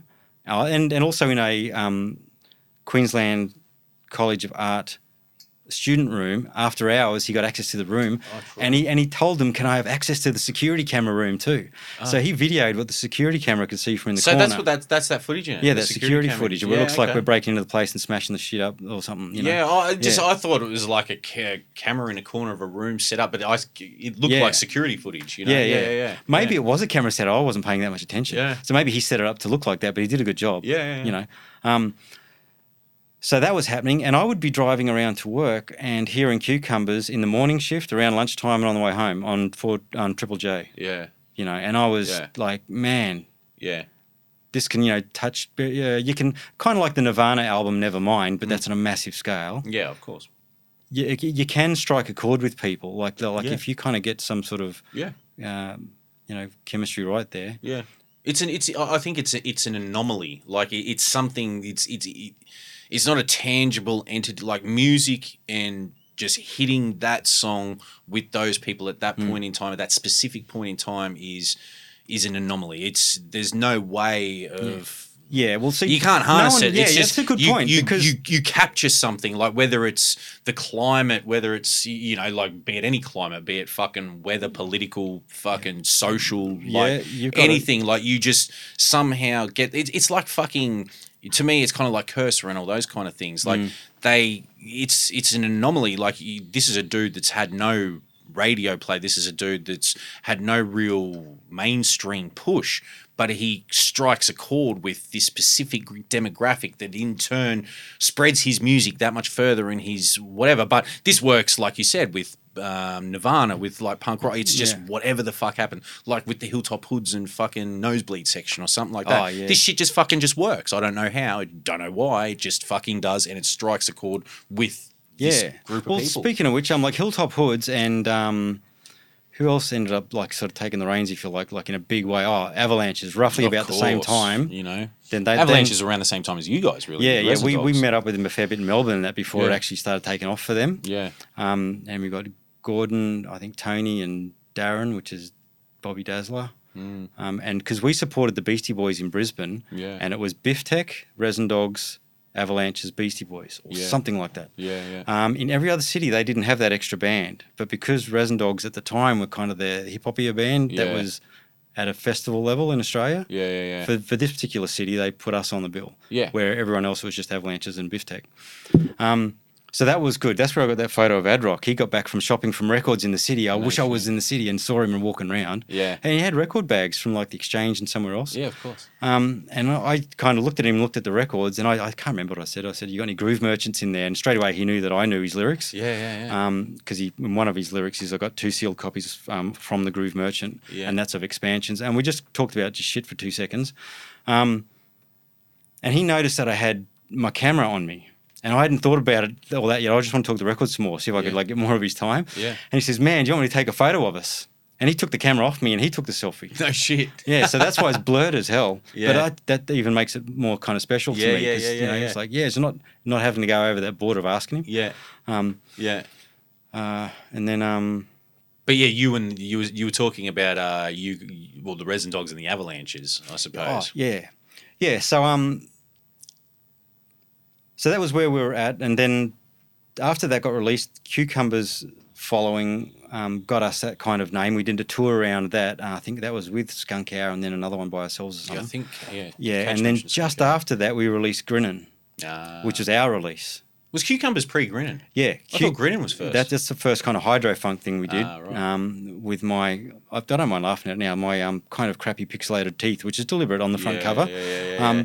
It was nearly meant to be like a Blue Note record release. Yeah. But it's just kind of its own thing now, which is fine. It is kind of chatty. The cover of Grinnin', the Grinnin' EP. Yeah, but like that's got Mad Dr. X on it. Yeah, dude, the music it contains is fucking 100%. Shawnee B brought some records over one day, and by the end of it, and with some loops I already had going, I'd finished his track with his sounds that he wanted to put on a track. Wow. We made Green Dreams. So Green Dreams is also on it, which I've got MCs on Green Dreams on Blunted Stylus 3. I was going to say slightly different version. Yeah, it's got Ramen on it. Maybe not Lazy, but Metz is on it. Jay's on it. Anyway, so Grinnin', when we were ready to put Grinnin' out, which was DJ Fib and I made Grinnin', like predominantly just loops and samples like I'd get a song, the bones together. Yeah. And then Grinnin' While You're Spinning, my record on 33 or something, that's a line that Fib found. So he's kind of found the chorus to our version of Grinnin' While You're Spinning. And then at the end of the Hepatitis version in 95, we recorded at Kestro's studio him doing those magical upfader cuts or the kind of really soft cuts somehow. And it's just, what is it? It's all wax, yes, I'm talking about vinyl, which is Chuck D. With this screamy sound, which I think is, what's his name? Bismarck Key going, funky. And the squeal in the funky. You can't even tell that's what he's saying. It's just this squeak that people like to cut up. It's been used before too, hasn't it? Anyway, because our bass player at the time was an announcer on B105. So Spidey, he was called. That was his request time slot. It's peak time slot, by the way, for all the kids to ring in. So Andrew G worked as the announcer at B105.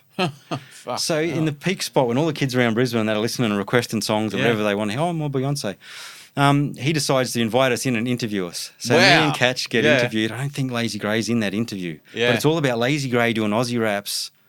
And this is how Australian hip-hop sounds. And it got on B105, whether it's beer or whether it's Bud. The Resin Dog Click, the stage in front. Man. We just loved it. And so that was kind of a foot in the door there. That would have been huge. Like time slot and everything like that. Yeah, so that was Grinnin'. So initially the instrumental was Grinnin' While You're Spinning, which is the me and Fib Hepatitis thing. And then all those years later, about 3 years later, it turns with into the MC on song. it, Lazy Grey did his gold on it, you know. Carries all sorts like a council bus. Man, it's insane. Dude. I even listened to I hadn't listened to it in a long time, and Refizzler. Bro, I mean, that's getting into Grand Theft Audio. That's when you're obviously on a major by that stage. And my mum hates it. Oh, dude, everything I do is smoke related. Like even the second verse, like fucking I was just like, man, I just hadn't listened to it in a long time, and I was like, heads up, 365 days I'm messed up around the Valley Five Ways to El Jester Contesta. Like, shit. Like, it's just, dude. And everyone still cites the line from it. Bruce Vegas, what a city, what a lady. We only did that a few times live. One time was with I saw it at the zoo. Yeah, Grandmaster Flash, we did Refizzler live on that tour. Oh, not the zoo, sorry, I saw it at the arena. You guys did it at the arena live once. Yeah. And Lenny came out on stage with you. Yeah, okay, yeah, cool. Just quickly on all that. So this sort of just finishing up on Grinning While You're Spinning ending up being Grinning. Catch at one of the rehearsals brought in the disco, nearly cheesy, but it isn't, Bunny Sigler sample. Okay. He'd found this bit that goes, I got what you need, babe. I got what you need, babe. Yeah, and so somehow that fit as the chorus. Yeah. Around Lazy's rap, with a song that really didn't have a chorus, apart from this cutting bit. So that's one good example of how an instrumentally kind of song ended up being a single. Yeah. And it's a good, like, once again, that sort of pastiche that you talk about, everyone just bringing something into it, you know. And the bass line loop thing, which is one of those ones I would have had in 1992 over and over in my car. Out of this tape that's got a million of them, it just kept standing out. So out of, I don't know, whatever ones I chose, that bass line going over and over, and a horn comes in like a saxophone. Out of a War album with Eric Burdon. It's the one that's a gatefold with the naked chicks on the cover. Yeah, okay. Yeah, the song's called Spirit. So the bass line goes doodle-doon-doon-doon, doodle-doon-doon-doodle-doon-doon, and that rip at the end is where I've cut off the saxophone as it come in. Yeah, that's right. Yeah. So once I heard that a billion times in my car, I thought, I just want to hear it more, and that's how it ended up being one of the, in for the run. Are the drums played live on that? Are they sampled drums I put over it was Lee Dorsey's drums, which I think were the meters at the time. Because they sound fucking hard. It's a New Orleans drummers, the the meters drumming for Lee Dorsey, and that's the drums. And then on the live version, or any version you hear even recorded, apart from the Hepatitis one, when Dave drums over anything, it gives it all the live sparkle with crashes and his fills, and all the time he knows how to build something. From when you can't hear him, it's just a break to all of a sudden it's him. But even on the Grinning EP, like the drums sound fucking live. Like those drums are hard. They sound fucking live, dude. Yeah, that's what I'm talking about. The production and squashing in a certain way to get a sample fatness to go with well-treated drums and well-played drums live. It is amazing. And that's how, just on that note, with Dave's drumming, you don't have time to go and set up completely different rooms and change snares and stuff for drum kits to sound like breaks from different eras, right? No. So that is the gold of playing a drum break and having a sound engineer that's at front of house, looking at the back of everyone's head at the festival, listening to what's coming at you, to get the sonics of the old school reverb and that you wanted, that everyone knows the signature sound of the break and the drums in that song, and Dave, they're just right, so they're still both there, you know? Yeah, dude, there's so many fucking elements going on stage, like, with you guys. Like, fuck me. Yeah, dude, it's something else. Well, by the end of the Resin Dog years, by the way, as I was talking about with the amount of songs that we're both doing is evening out, or evened out, we ended up breaking up even songs so that I would trigger some of the parts in a Catch song and he would trigger some in my song, or whatever the song was, whoever did. Like a Bawley song. So Chris Bosley would do, he did Nice Mics. So Dino would come on and rap, and like some of the samples are Catch and some are me, and then Catch does a scratching, right? Because the Akai MPC 4000 was such a beast, we didn't need another sampler. So everything comes out of that box, which takes a bit longer to load the show, but it's got the memory.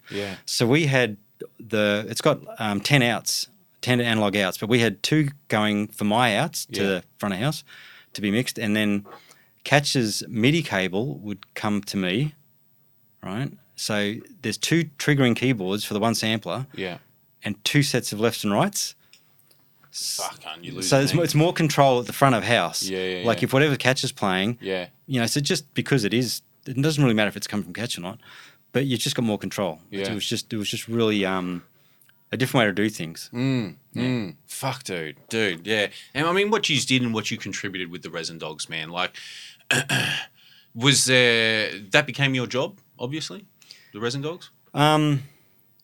Yeah, I think that was one of the sticking points, and me being drinking at the time. And by the way, this is just weird. I reckon being in the music industry has got to be the only profession in the world where the promoter, boss, whatever you want to call them, actually gives you the alcohol to do your job properly. Dude, the accessibility, man. It's just nuts. Yeah. 100%. So generally, the start of any show I'd be fine. Anyway, it's just afterwards you'd get, I'd go party on, and then if there was still some over in the morning, I'd probably keep partying on, which would be not good if there was a gig the next day. Yeah. But other than that, generally they start off okay. But anyway, we don't have to go back over that. What is it? Don't look for me in my past. I don't live there anymore. Yeah. I remember seeing an interview with old mate from Greenspoon, the lead singer, and he Phil. Phil from Greenspoon. That's right, Phil Jameson. Had some good parties with that did band. ya? One of the first lawn festivals we did Yeah. was, I think, one of their first lawn festivals because they had won the Triple J Unearthed thing. That's right. Yeah. Yeah, that Cat 3 Times song, and oh man, Yeah. their sound was exactly up my bloody Black Sabbath kind Yeah. of. That's exactly they got it. Those guys Yeah, with Joe on the guitar there. Yeah. No, I was. He did an interview with I can't remember, but he was talking about the music industry and drugs and alcohol and his battles with it. And he said, he goes, it's fucking insane. Like, you know, it is pretty much what you said. It's the only industry where it's the accessibility to everything it's just there the minute you hit it, the minute you do it, and on any level, man. Like, you know, on there's numerous levels to success within music, particularly, you know, there always has been, but on any level there is accessibility to substances and substance abuse. You know, like it's real. And he was, I can't remember who the interview was with, but it was really sort of it was. Well, it's like Ozzy Osbourne said. Even though it sounds a bit like being only alcohol is one of the messiest drugs in the world, or you know, substances rather. Yeah. But Ozzy Osbourne used to drink with the roadies because they could drink like he wanted to. They could really, you know, hammer it. So after a gig, that was him. Yeah. Or during a gig, whatever. Yeah, exactly. But so the Resin Dogs became your job throughout those years from. Yeah. So. Was there any were there, I don't want to get in your pockets or anything like that, but were there financial perks to fucking signing with a major and then, you know, the extensive touring you were doing? You were doing a lot of festivals and stuff? It's time for the label to do, you know, the recouping kind of budget, take that bit out and whatever else the contract would stipulate because you can have a flow through while they're still recouping. So some of those from the first album, which may have been the biggest hip-hop act in Australia up till that point, which is nearly exactly the same point that Hilltop Hoods went nuts. Yeah. Like we're talking, like I think the Hilltop Hoods knocked, what is it, U2 off the #1 spot or something. You know, that's incredible. Yeah. They're out of here now. Yeah, they're fucking... It's good to see though. I'm glad it was them too, you know. Absolutely. So, and they've been quite inventive with all the albums and orchestra stuff, and, you know, they just keep doing stuff. And the thing is, if you go back to their early songs, the music is just on a production level so much bigger. You know, for what it's worth, it's still kind of true to what they were doing back then, you know, like pre-Left Foot, well, you know, Left Foot, Right Foot, and pre that, you know, pre the immense success that they had following Left Foot, Right Foot, you know, like the music still kind of sounds the same. They've still got the sing-songy kind of hook thing going, just the music production and everything gets so much fucking bigger, you know. And obviously I mean, beyond immense success, they're pretty much the biggest fucking act in the country at this stage. They are. You kind of got to think big too. Of course you do.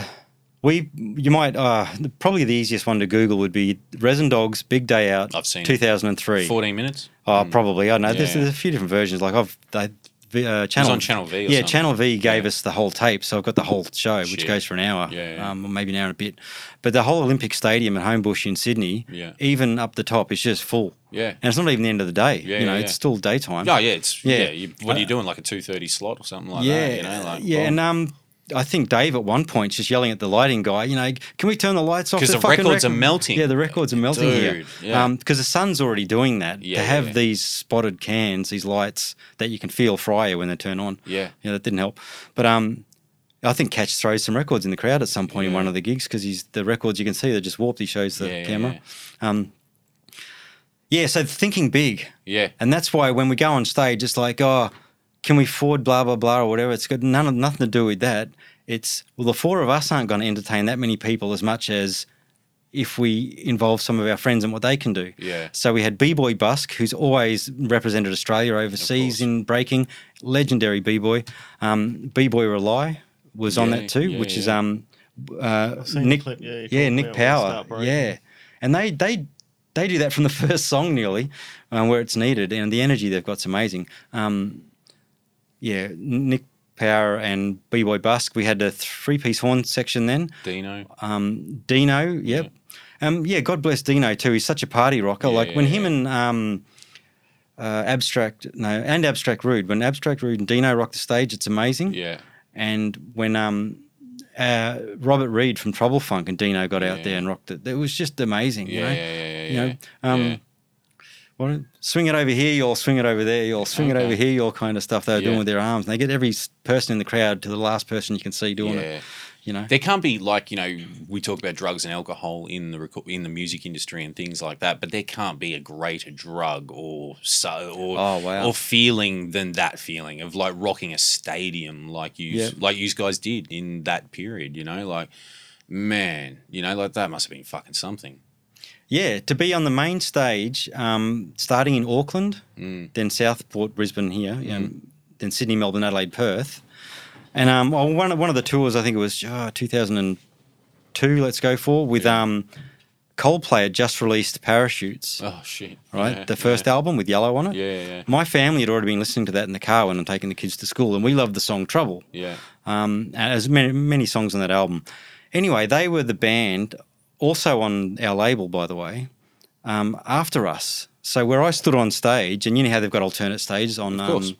So I think it was Resin Dogs, then Placebo on the other stage, and then Coldplay. Shit. So whenever we'd be packing up, setting up, whatever, my markings where my sampler goes was exactly where the bass player's markings were. Yeah. So we'd always see them going to them back and, you know, from the room and say hello, you know, talk about the weather or whatever. Yeah. There was a lot of talk. We could, that particular tour, we could talk. It just seemed to be more of a family between band members, because I'm pretty sure Jessica Mikola, I think her name is, that was the lady that died, the young girl that died in the Sydney gig. Oh, right, yeah. I heard about Limp that. Bizkit one. Yeah, because I remember, Limp Bizkit, when they turned up for the first show of the tour in New Zealand, what the good people at Big Day Out do is they make an area with all the band rooms, they can face each other or not, doesn't matter, but they usually theme it like some tropical thing with a fish pond in the middle. You got drinks and stuff, so the bands can escape and talk to each other if they want. Get food coming if you need to, which is different to the VIP area. Anyway, that was all well and good, and the Ericsson Stadium in Sydney has a tunnel. Like, and a lot of the football players used to run through that to get on the footy field and that to get back. So that's where you had to walk through to get to the band stage. And I remember when, I think it was me, Bosley, because Chris used to live with the drummer from Powderfinger. We're all sitting out the back talking to them because he's very close with them. And so the rest of us got close. You know, you could just talk to him anytime about frigging whatever. And the Fred Durst and his entourage come down that tunnel. And there was these massive guys just, you know, stopping in, all the light coming through kind of size. You know, around this guy as his entourage. And once he turned up and went into their band room and that, the whole vibe of the place didn't feel like that free Aussie Music Festival thing anymore. It felt like there was a pressure and just watch your step kind of thing. Really? And it was not as bad as I'm saying, but something changed at that point. Before that, everyone was just walking around as normal, nothing. And then that happened. And they put on an amazing show, don't get me wrong, and the sound and what the crowd expected they were getting. But I don't know if it was because DJ Lethal, I think they had. That's right. And is that House of Pain? Yeah, it was old House of Pain DJ. Yeah. Like Chris followed all that stuff quite closely, and of course Dino does as well. Dino being an MC sort of checks it out. So they remember it a bit better than me, but I'm pretty sure the mosh pit got that bad, or that good if you like to mosh, that the circle was just going nuts and people just running in from the side and get sort of spun into it. Dusters rising, that kind of thing. And the crowd was pushing it all to the front though as well, you know. So everything's getting condensed the whole time in a way that you just can't stop. And security guys are getting on stage and trying to tell Fred Durst to tell the crowd to move back. You could see all those gestures in that, you know, just doing the right thing. They don't use them anymore, but they had the T barriers, so they're stuck in that little sort of pig pen type the shit. size of the barrier. That's where you actually stuck because it comes out. And they stopped using them now, but I think that was last year they ended up using them fucking shitty barriers because it they must have reviewed it a lot. It sort of traps you in. You can't get out. You're stuck like basically metal cornering you off. So I think the response from the band was to vocally was to ignore the security guards. Tell them to F off and that sort of stuff. Totally ignoring it. And then a gig or two later, that lady died from exactly the same situation. You know, and then like Powderfinger are just an amazing Australian band, really. Like Bernard Fanning in Adelaide got the whole venue and organised it with, I suppose, Paul Batico and Jessica.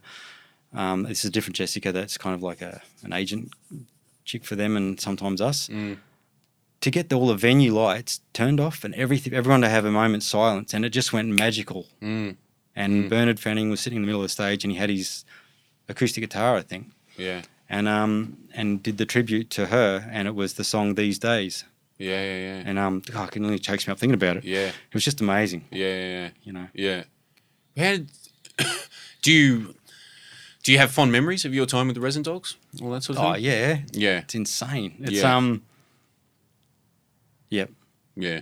Good times. There is it's like a count your blessings thing. And one of the things people like, it doesn't matter how much you want to push people to do something or pay somebody or whatever. It's got nothing to do with that. It's got to do with finding someone is not just on the same wavelength as you, but to devote as much time as you are into your stuff. And that happened in every direction for each member of the band. Yeah. It's like, oh, I'll come over again. Yeah, Yeah. what are we doing? What are we going to work on? Yeah, I'll come over again. Yeah. What do you need? I'll go to your place. Yeah, when everyone's just moving. Yeah, and it's just that was just happening freely, and no one was no boss or anything saying do this, do that, nothing. Yeah. You know, which is another thing in a band. You know, you don't have a boss. Even your manager is someone you employ. Yeah, exactly.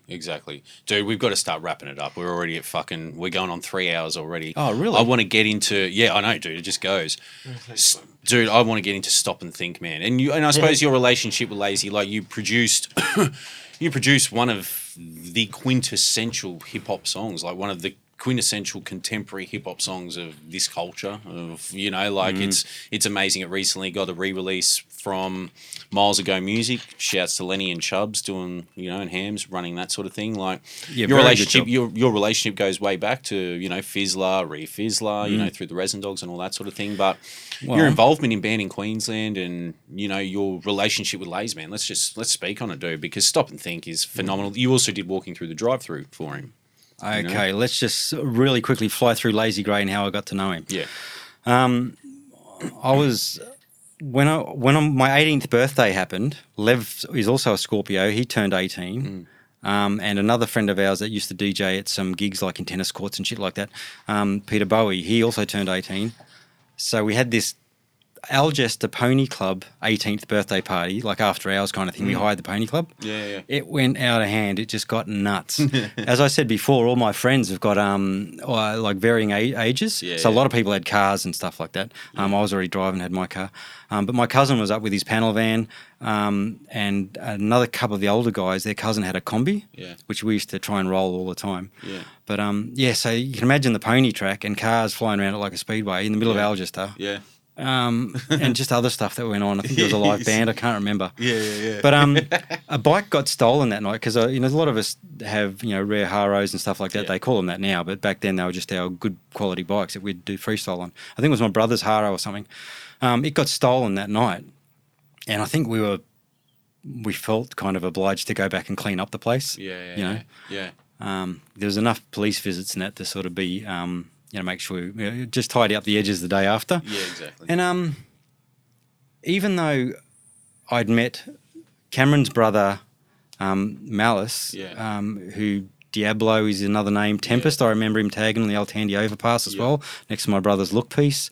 Yeah. Even though we'd met those guys with Ben Osborne, funny enough, they were taking a photo of their bean piece or whatever it was. Yeah, or he up, wrote bean, Malice wrote bean, didn't he? Yeah, it was up. It was behind the wall at the Runcorn State School on Mains Road, Sunnybank. Oh, fuck. Yeah, right. There's a tennis court there for the school kids. It was there for years. It was there up until... I used to go to school at that school. But anyway, in early 87, I took some cutters up middle of the night and got into that tennis court and did the inside of the wall with a bice piece. Yeah. It's probably one of the last pieces I ever did. Yeah. And on the other side of that wall was the piece by the young guys, right? Yeah. And they knew about us, and we went up there to take photos of their new piece and my piece. Yeah. And they were there. Fuck. So that's the first time I'd met those guys, but I don't think Cameron was there. Yeah. But I may have met him. So that's about 87. So the end of 87 is that birthday party at the Pony Club. When we were back cleaning up the place, Cameron and all the guys from the Happy Herb crew or whatever they were going to be, his schoolmates, had found the bike down the creek. And they gave it back to us. That's the first time I ever met him. No shit. Nothing to do with the music industry at all. Yeah. But I didn't know anything about him and that. There was just a thank you. But they remember it because they knew us older guys, with Lev and all that. And then a little while after that, they were trying their guts out to form a crew and do MC work, and that is, I think, how the story goes. I hung out with Cameron the other night, over dinner, and he was trying to fill me in on this a bit, which is why I now remember that bike thing.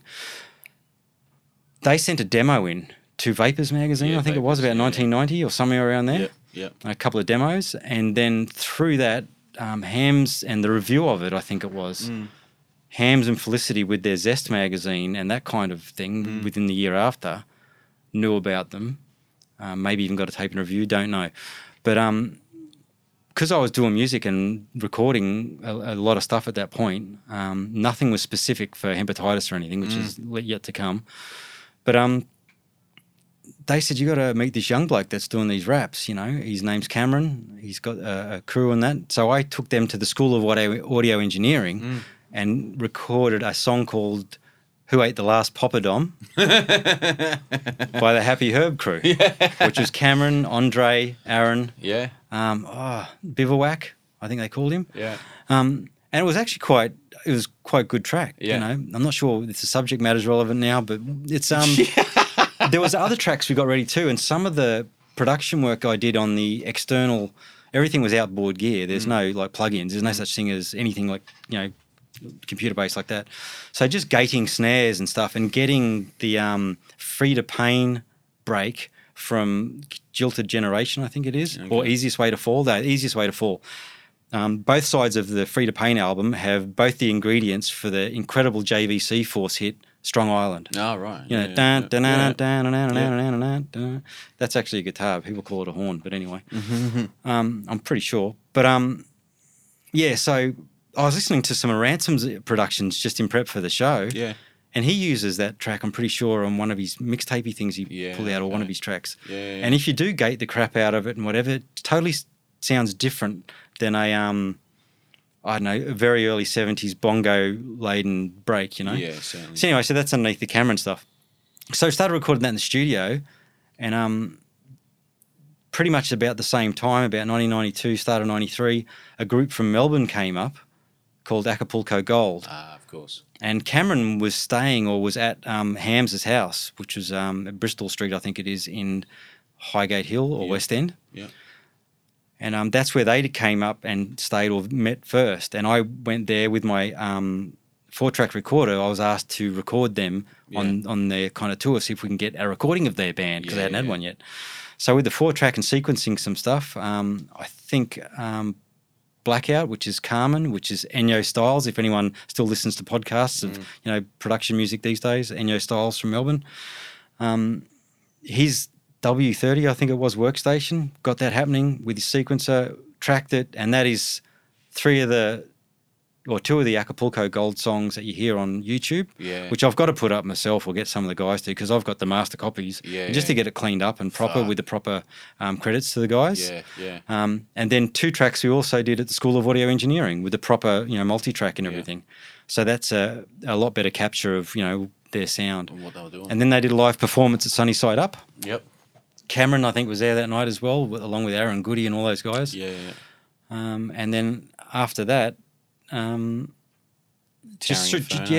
Inferno started, and they were already doing gigs themselves. And just going over to their place at Toowong, where Damage was living.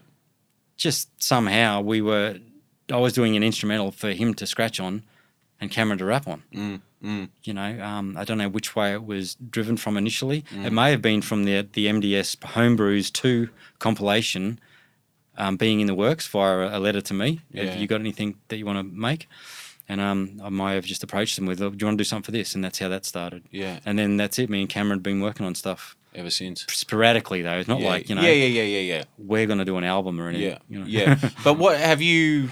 Like, because you have an incredible ear for production breaks and all that kind of thing. You introduced him to sampling equipment? Yeah, I was amazed that he didn't realise... well, you know, if you're not really caring or looking in the direction of specifically credits and liner notes where things are coming from, if there's no band in albums, you know, there's probably no band. And it's... all the Sugar Hill Gang ones would confuse the crap out of you even more, because Sylvia Robinson from the Sugar Hill stable, she's the executive producer and everything, even though she says that she's the producer. She's got a finger in the money pie in every release pretty much. She got their in-house band, which used to be the in-house funk band for all their releases on all platinum records. And she had a few other labels as well. I just can't think of them right now. Turbo was one of them. and Stang. They're all, and the Moments are a big band, the in-house band for that. So that in-house band would replay Apache. They would replay everything that we heard on Sugar Hill that sounds like a band and kind of like the original. Yeah. Like the best one is Schick's Good Times. Yeah. You know, that classic, you know, I Said a Hip, Harper Hibbert. Everyone thinks that's over Good Times, but it isn't. That's her band. It's that is not replayed. even the sample or anything. The hand claps are miles different, but still also smooth and yummy. They're just recorded so well back in the day. So anyway, so that will confuse things because it's not a sample. It is that actual band, but it's of a pre-existing audio hit. Yeah. You know, but so that was it. Once Cameron knew that, he was onto it, collecting records. First day I went to his mum and dad's place at Algester there, Ridgewood Road. Yeah. His record collection is what I just went straight to, you know, or his mum and dad. You just what do you got? And well, he showed me that he's got, I think not specifically Tower of Power, but definitely like the Woodstock soundtrack, which had I think a war song on it. Sly and the Family Stone, Average White Band, and a Thelonious Monk record I've never seen before, which I ended up sampling for this really obscure thing, which Fib ended up cutting on, and it ended up being some jazz, it's called Jazz Progressions or something like that, on Blunted Stylus 3, which is only a cassette at the moment, but we're working on that. Yeah, sick. Yeah, so every time I hear that now, it's like that. It's nearly an unorthodox way to sample a drum fill because it's nearly not in a time that would be associated with hip hop. But you put a hip hop straight beat over it and it starts to work out. Yeah. There's a Thelonious Monk record from Lazy Grey's collection. Yeah, okay. He always picks stuff, just like in that interview you had with Len One. You show Lazy this maddest track, you know, you go away for 5 minutes and he's looped something on the B side. You know. Well, what did you think about what he did with Stop and Think and your contributions to banning Queensland? Obviously. Did you know it would more to the point? Did you ever think that song would resonate the way it has in the years following its release? Like it's become a monumental hearing his vocals song. on it, because I'm not a person to make anything that's full on aggressive, you know, NWA. Do you filter a lot of your samples? NWA kind of swearing hip hop. Yeah, I do. But there's a lot of filtering in a lot of that sort of stuff. A lot of the stuff you do. I did read some of the comments underneath the track that's on YouTube after BioSpeed did that wonderful film clip. Geez, I wish I was there for that film clip. True. I would have been the one tapping the buttons. Yeah. But it's all good because Lazy's such an incredible beat maker. Yeah, so that's all doesn't matter. But you worked as a mentor in many regards for his production. Yeah, but the whole time I'm not thinking any of that. I'm just so glad that I've got a person of caliber that can rap and he wants to on my beats. 100%. You know? 100%. Yeah, and that song in particular. And what he did with your song. Yeah, and everyone can listen to that song and find a common ground to their own story. Yeah, exactly. Exactly, dude. When I made a whole bunch of stuff that was just happening for whatever was going to be Blunted Stylus next, whatever that was at the time, and when he sort of hears about 3 or 4 of them together, he'll come back with, have you, this one I like. Yeah. But then he'll go like, oh, what about that song that you've already released on something? Yeah. That needs a rap on it. And that ended up being Walking Through the Drive-Thru, which was definitely a loop I had when I first got the sampler in 89. Yeah. I was just, 50 Cent records, B-sides of Love Unlimited Orchestra and shit like that. Yeah. I'd be looping that stuff. And that's the song that ended up being Walking Through the Drive-Thru, which was Mellow Ride, I think, initially on the Blunted Stylus release. But I gave him that track that's, predominantly the sample it is. Turns out that the same year, but at the different end of the year, Jay Dilla released, or the Donuts came out because of his thing. Remember that. Yeah. Yeah. And so that's why people are saying it's a Jay Dilla thing when they're Johnny Come Lately people. But, I didn't know about Dilla. I didn't even know about Dilla. I remember that. Yeah. But the way I've used it's completely different anyway. The filtering at the start is what your question was. Yeah. You got to slow down a bit. My brain's full. Oh, no. Sorry, dude. I just love the way it came in, and so did Lazy, and then so glad we didn't change it because sometimes it might end up sounding like a French house song. But it's just so smooth and beautiful for the subject matter when it comes in, and the vocal at that point is in 6. And I was asking Lazy, can you keep my whole song in 6? It doesn't go around in 8. You count 8 and it turns around the back to start with a rhyme. Yeah. And he worked with it, but God bless him, he said, nah, can you make it into 4 or 8 bar, 16 bar sections where my raps are, because he likes the way what he's got to say has to fit with what he wants to say. Yeah. So that's why I got creative with the way it turns around and repeats that section in the end of every 6. So there's another 2 where it goes to 8. which is the Dion sample. Okay. And another prominent rock band that was on Led Zeppelin's label, which is the Drum Break. So there's not much to that song, but so But that it's just ended up amazing. It's just a beautiful piece of music, man. Like, you know, and it's and all Deus with those cuts, tough is life. That's just madness. And he's doing that on the 6, by the way. He cuts over the 6 bits, which, you know, fits in well. And because it does work so well, no one even notices that, which is how it's supposed to be. Whereas in a previous track, the first Fizzler, when he already had the rhymes written, waiting for the banging track to come up, apart from the ones I think he'd already performed live with whatever he does. Then when he came to rap on Fizzler, I have this bit in the Fizzler where it goes, which I really love, dropping, instead of putting a drum fill or building something upwards for the change, take everything out, you know, and just have a vocal in there, which is kind of subtle. Mellow and smooth. Yeah, exactly. Smooth breath tones, whatever it is. Yeah. That was the vocal dropout. So Cameron had a rap there. So he did change his rap on that one, you know, to fit my music. Whereas with Stop and Think, he just wanted the lyrics to stay true to what the message is, and I'm so glad we did. Yeah, absolutely.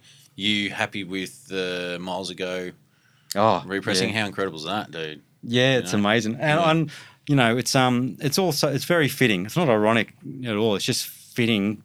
I know it's in the lap of the gods, how it turns out, that doing this Australian iconic symbolism on the front cover, that it's a bottle of rum, Bundy rum. And it's, you know, because, you know, before I went way off the rails with, you know, 4 litres with this, that and the other, I'd get like a bottle of rum for the weekend. This is in the 80s with my mate, and we'd share it in different parties, you know, to get us to go through the weekend, a full bottle of rum. But of course that would be gone like halfway through the first night. Oh, of course. And then you do another one the next night. No, it was just my vice, rum. You know? And apart from that, you know, drinking probably 6 litres of Coke in a night's never good for you anyway. No, fuck no. That's the thing, eh? Yeah, absolutely, man. So I don't know, as I said before, self-administering this sort of thing, it just wasn't a go for me in the end. Yeah, that's it, dude. Not being able to taper the measure anyway. Yeah. Well, fuck, dude. I mean, bro, we've had you for a few hours now, and we appreciate your time tonight. Is there anything else you want to sort of touch on? Yeah, okay, there's a song called Grey Area, I think, on a Mnemonic Ascent 12-inch. Thanks, Phil. I think that's the first time ever one of my vocals has been used in on a record as a sample. Oh, really? Yeah, it's it's Lazy Grey banging on about a beat or something, and it just goes hip hop something or other. What's it used on? On Mnemonic Ascent. Did you see the Mnemonic Ascent when I brought it in? Oh, here it is. 12. Yeah. Yeah, it's Grey Area. It's the one that looks like a recycled cardboard Mnemonic Ascent screen printy thing. Is that the one with has that got Honor to Be on it and all that? Yeah, sort of shit? Honor to Be's on the other one, which is still mad. And you should check out the DJ tools on some of these. Mnemonic Ascent are dope. Yeah. I'm a It's fan, called man. Grey Area, and it's got Lazy Grey sample off one of our records. Raph Ransom and BVA. Yeah, and I think Len One cleaned up where the sample came from. True. That you know, that Guts Churnin' is Bias B, but what's the other sample that Lazy says? Guts Churnin' on the other track that they do for the Boney and Stoney thing. There's a Lazy Grey little snippet. And Barbecue Fiend with the tongs flipping the steaks on Boney and Stoney? Is that what we're talking about? Yeah. But anyway, so it did the initial Lazy Grey sample on that was off the Blunted Stylus 3 tape, I think.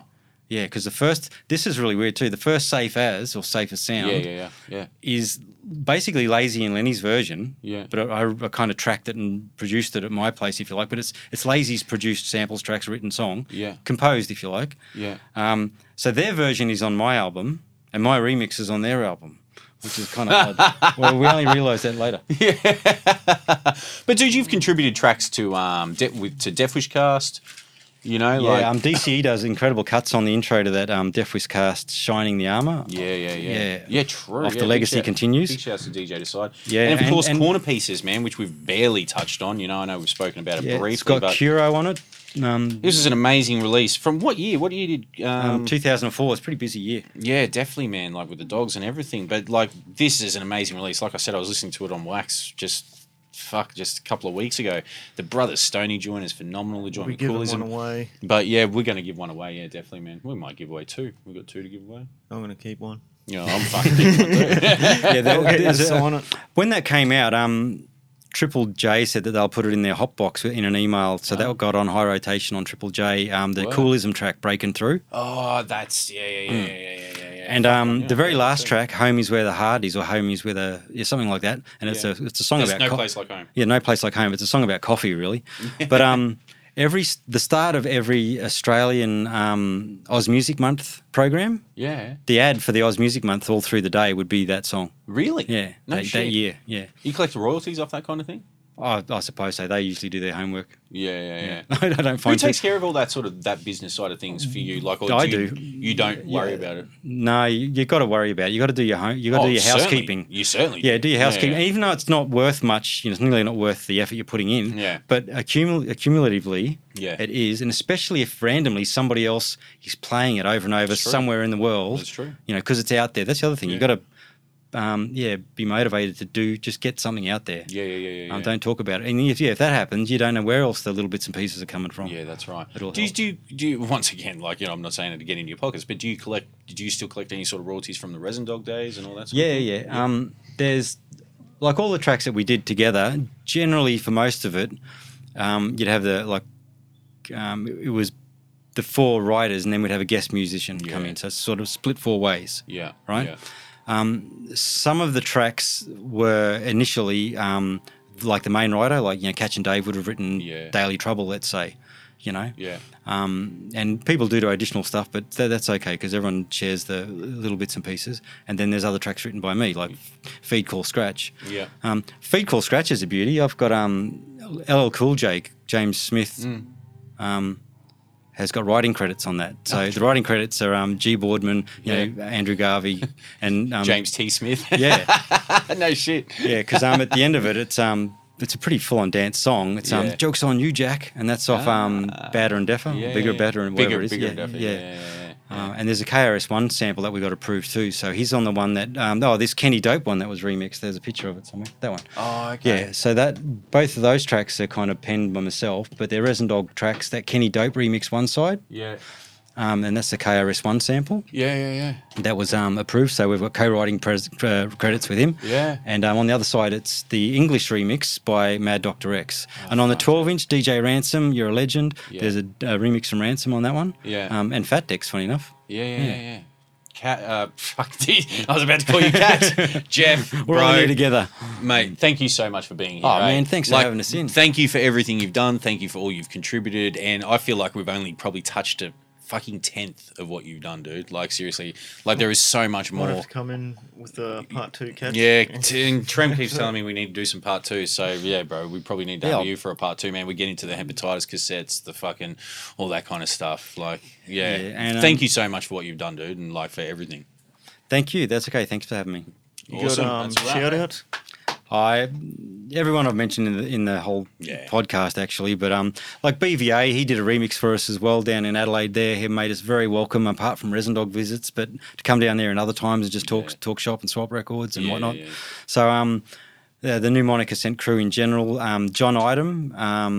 And Stu Backer, I remember going to John Idem's house. Stu Backer used to live at the back of the house, and a guy called Adam at the front.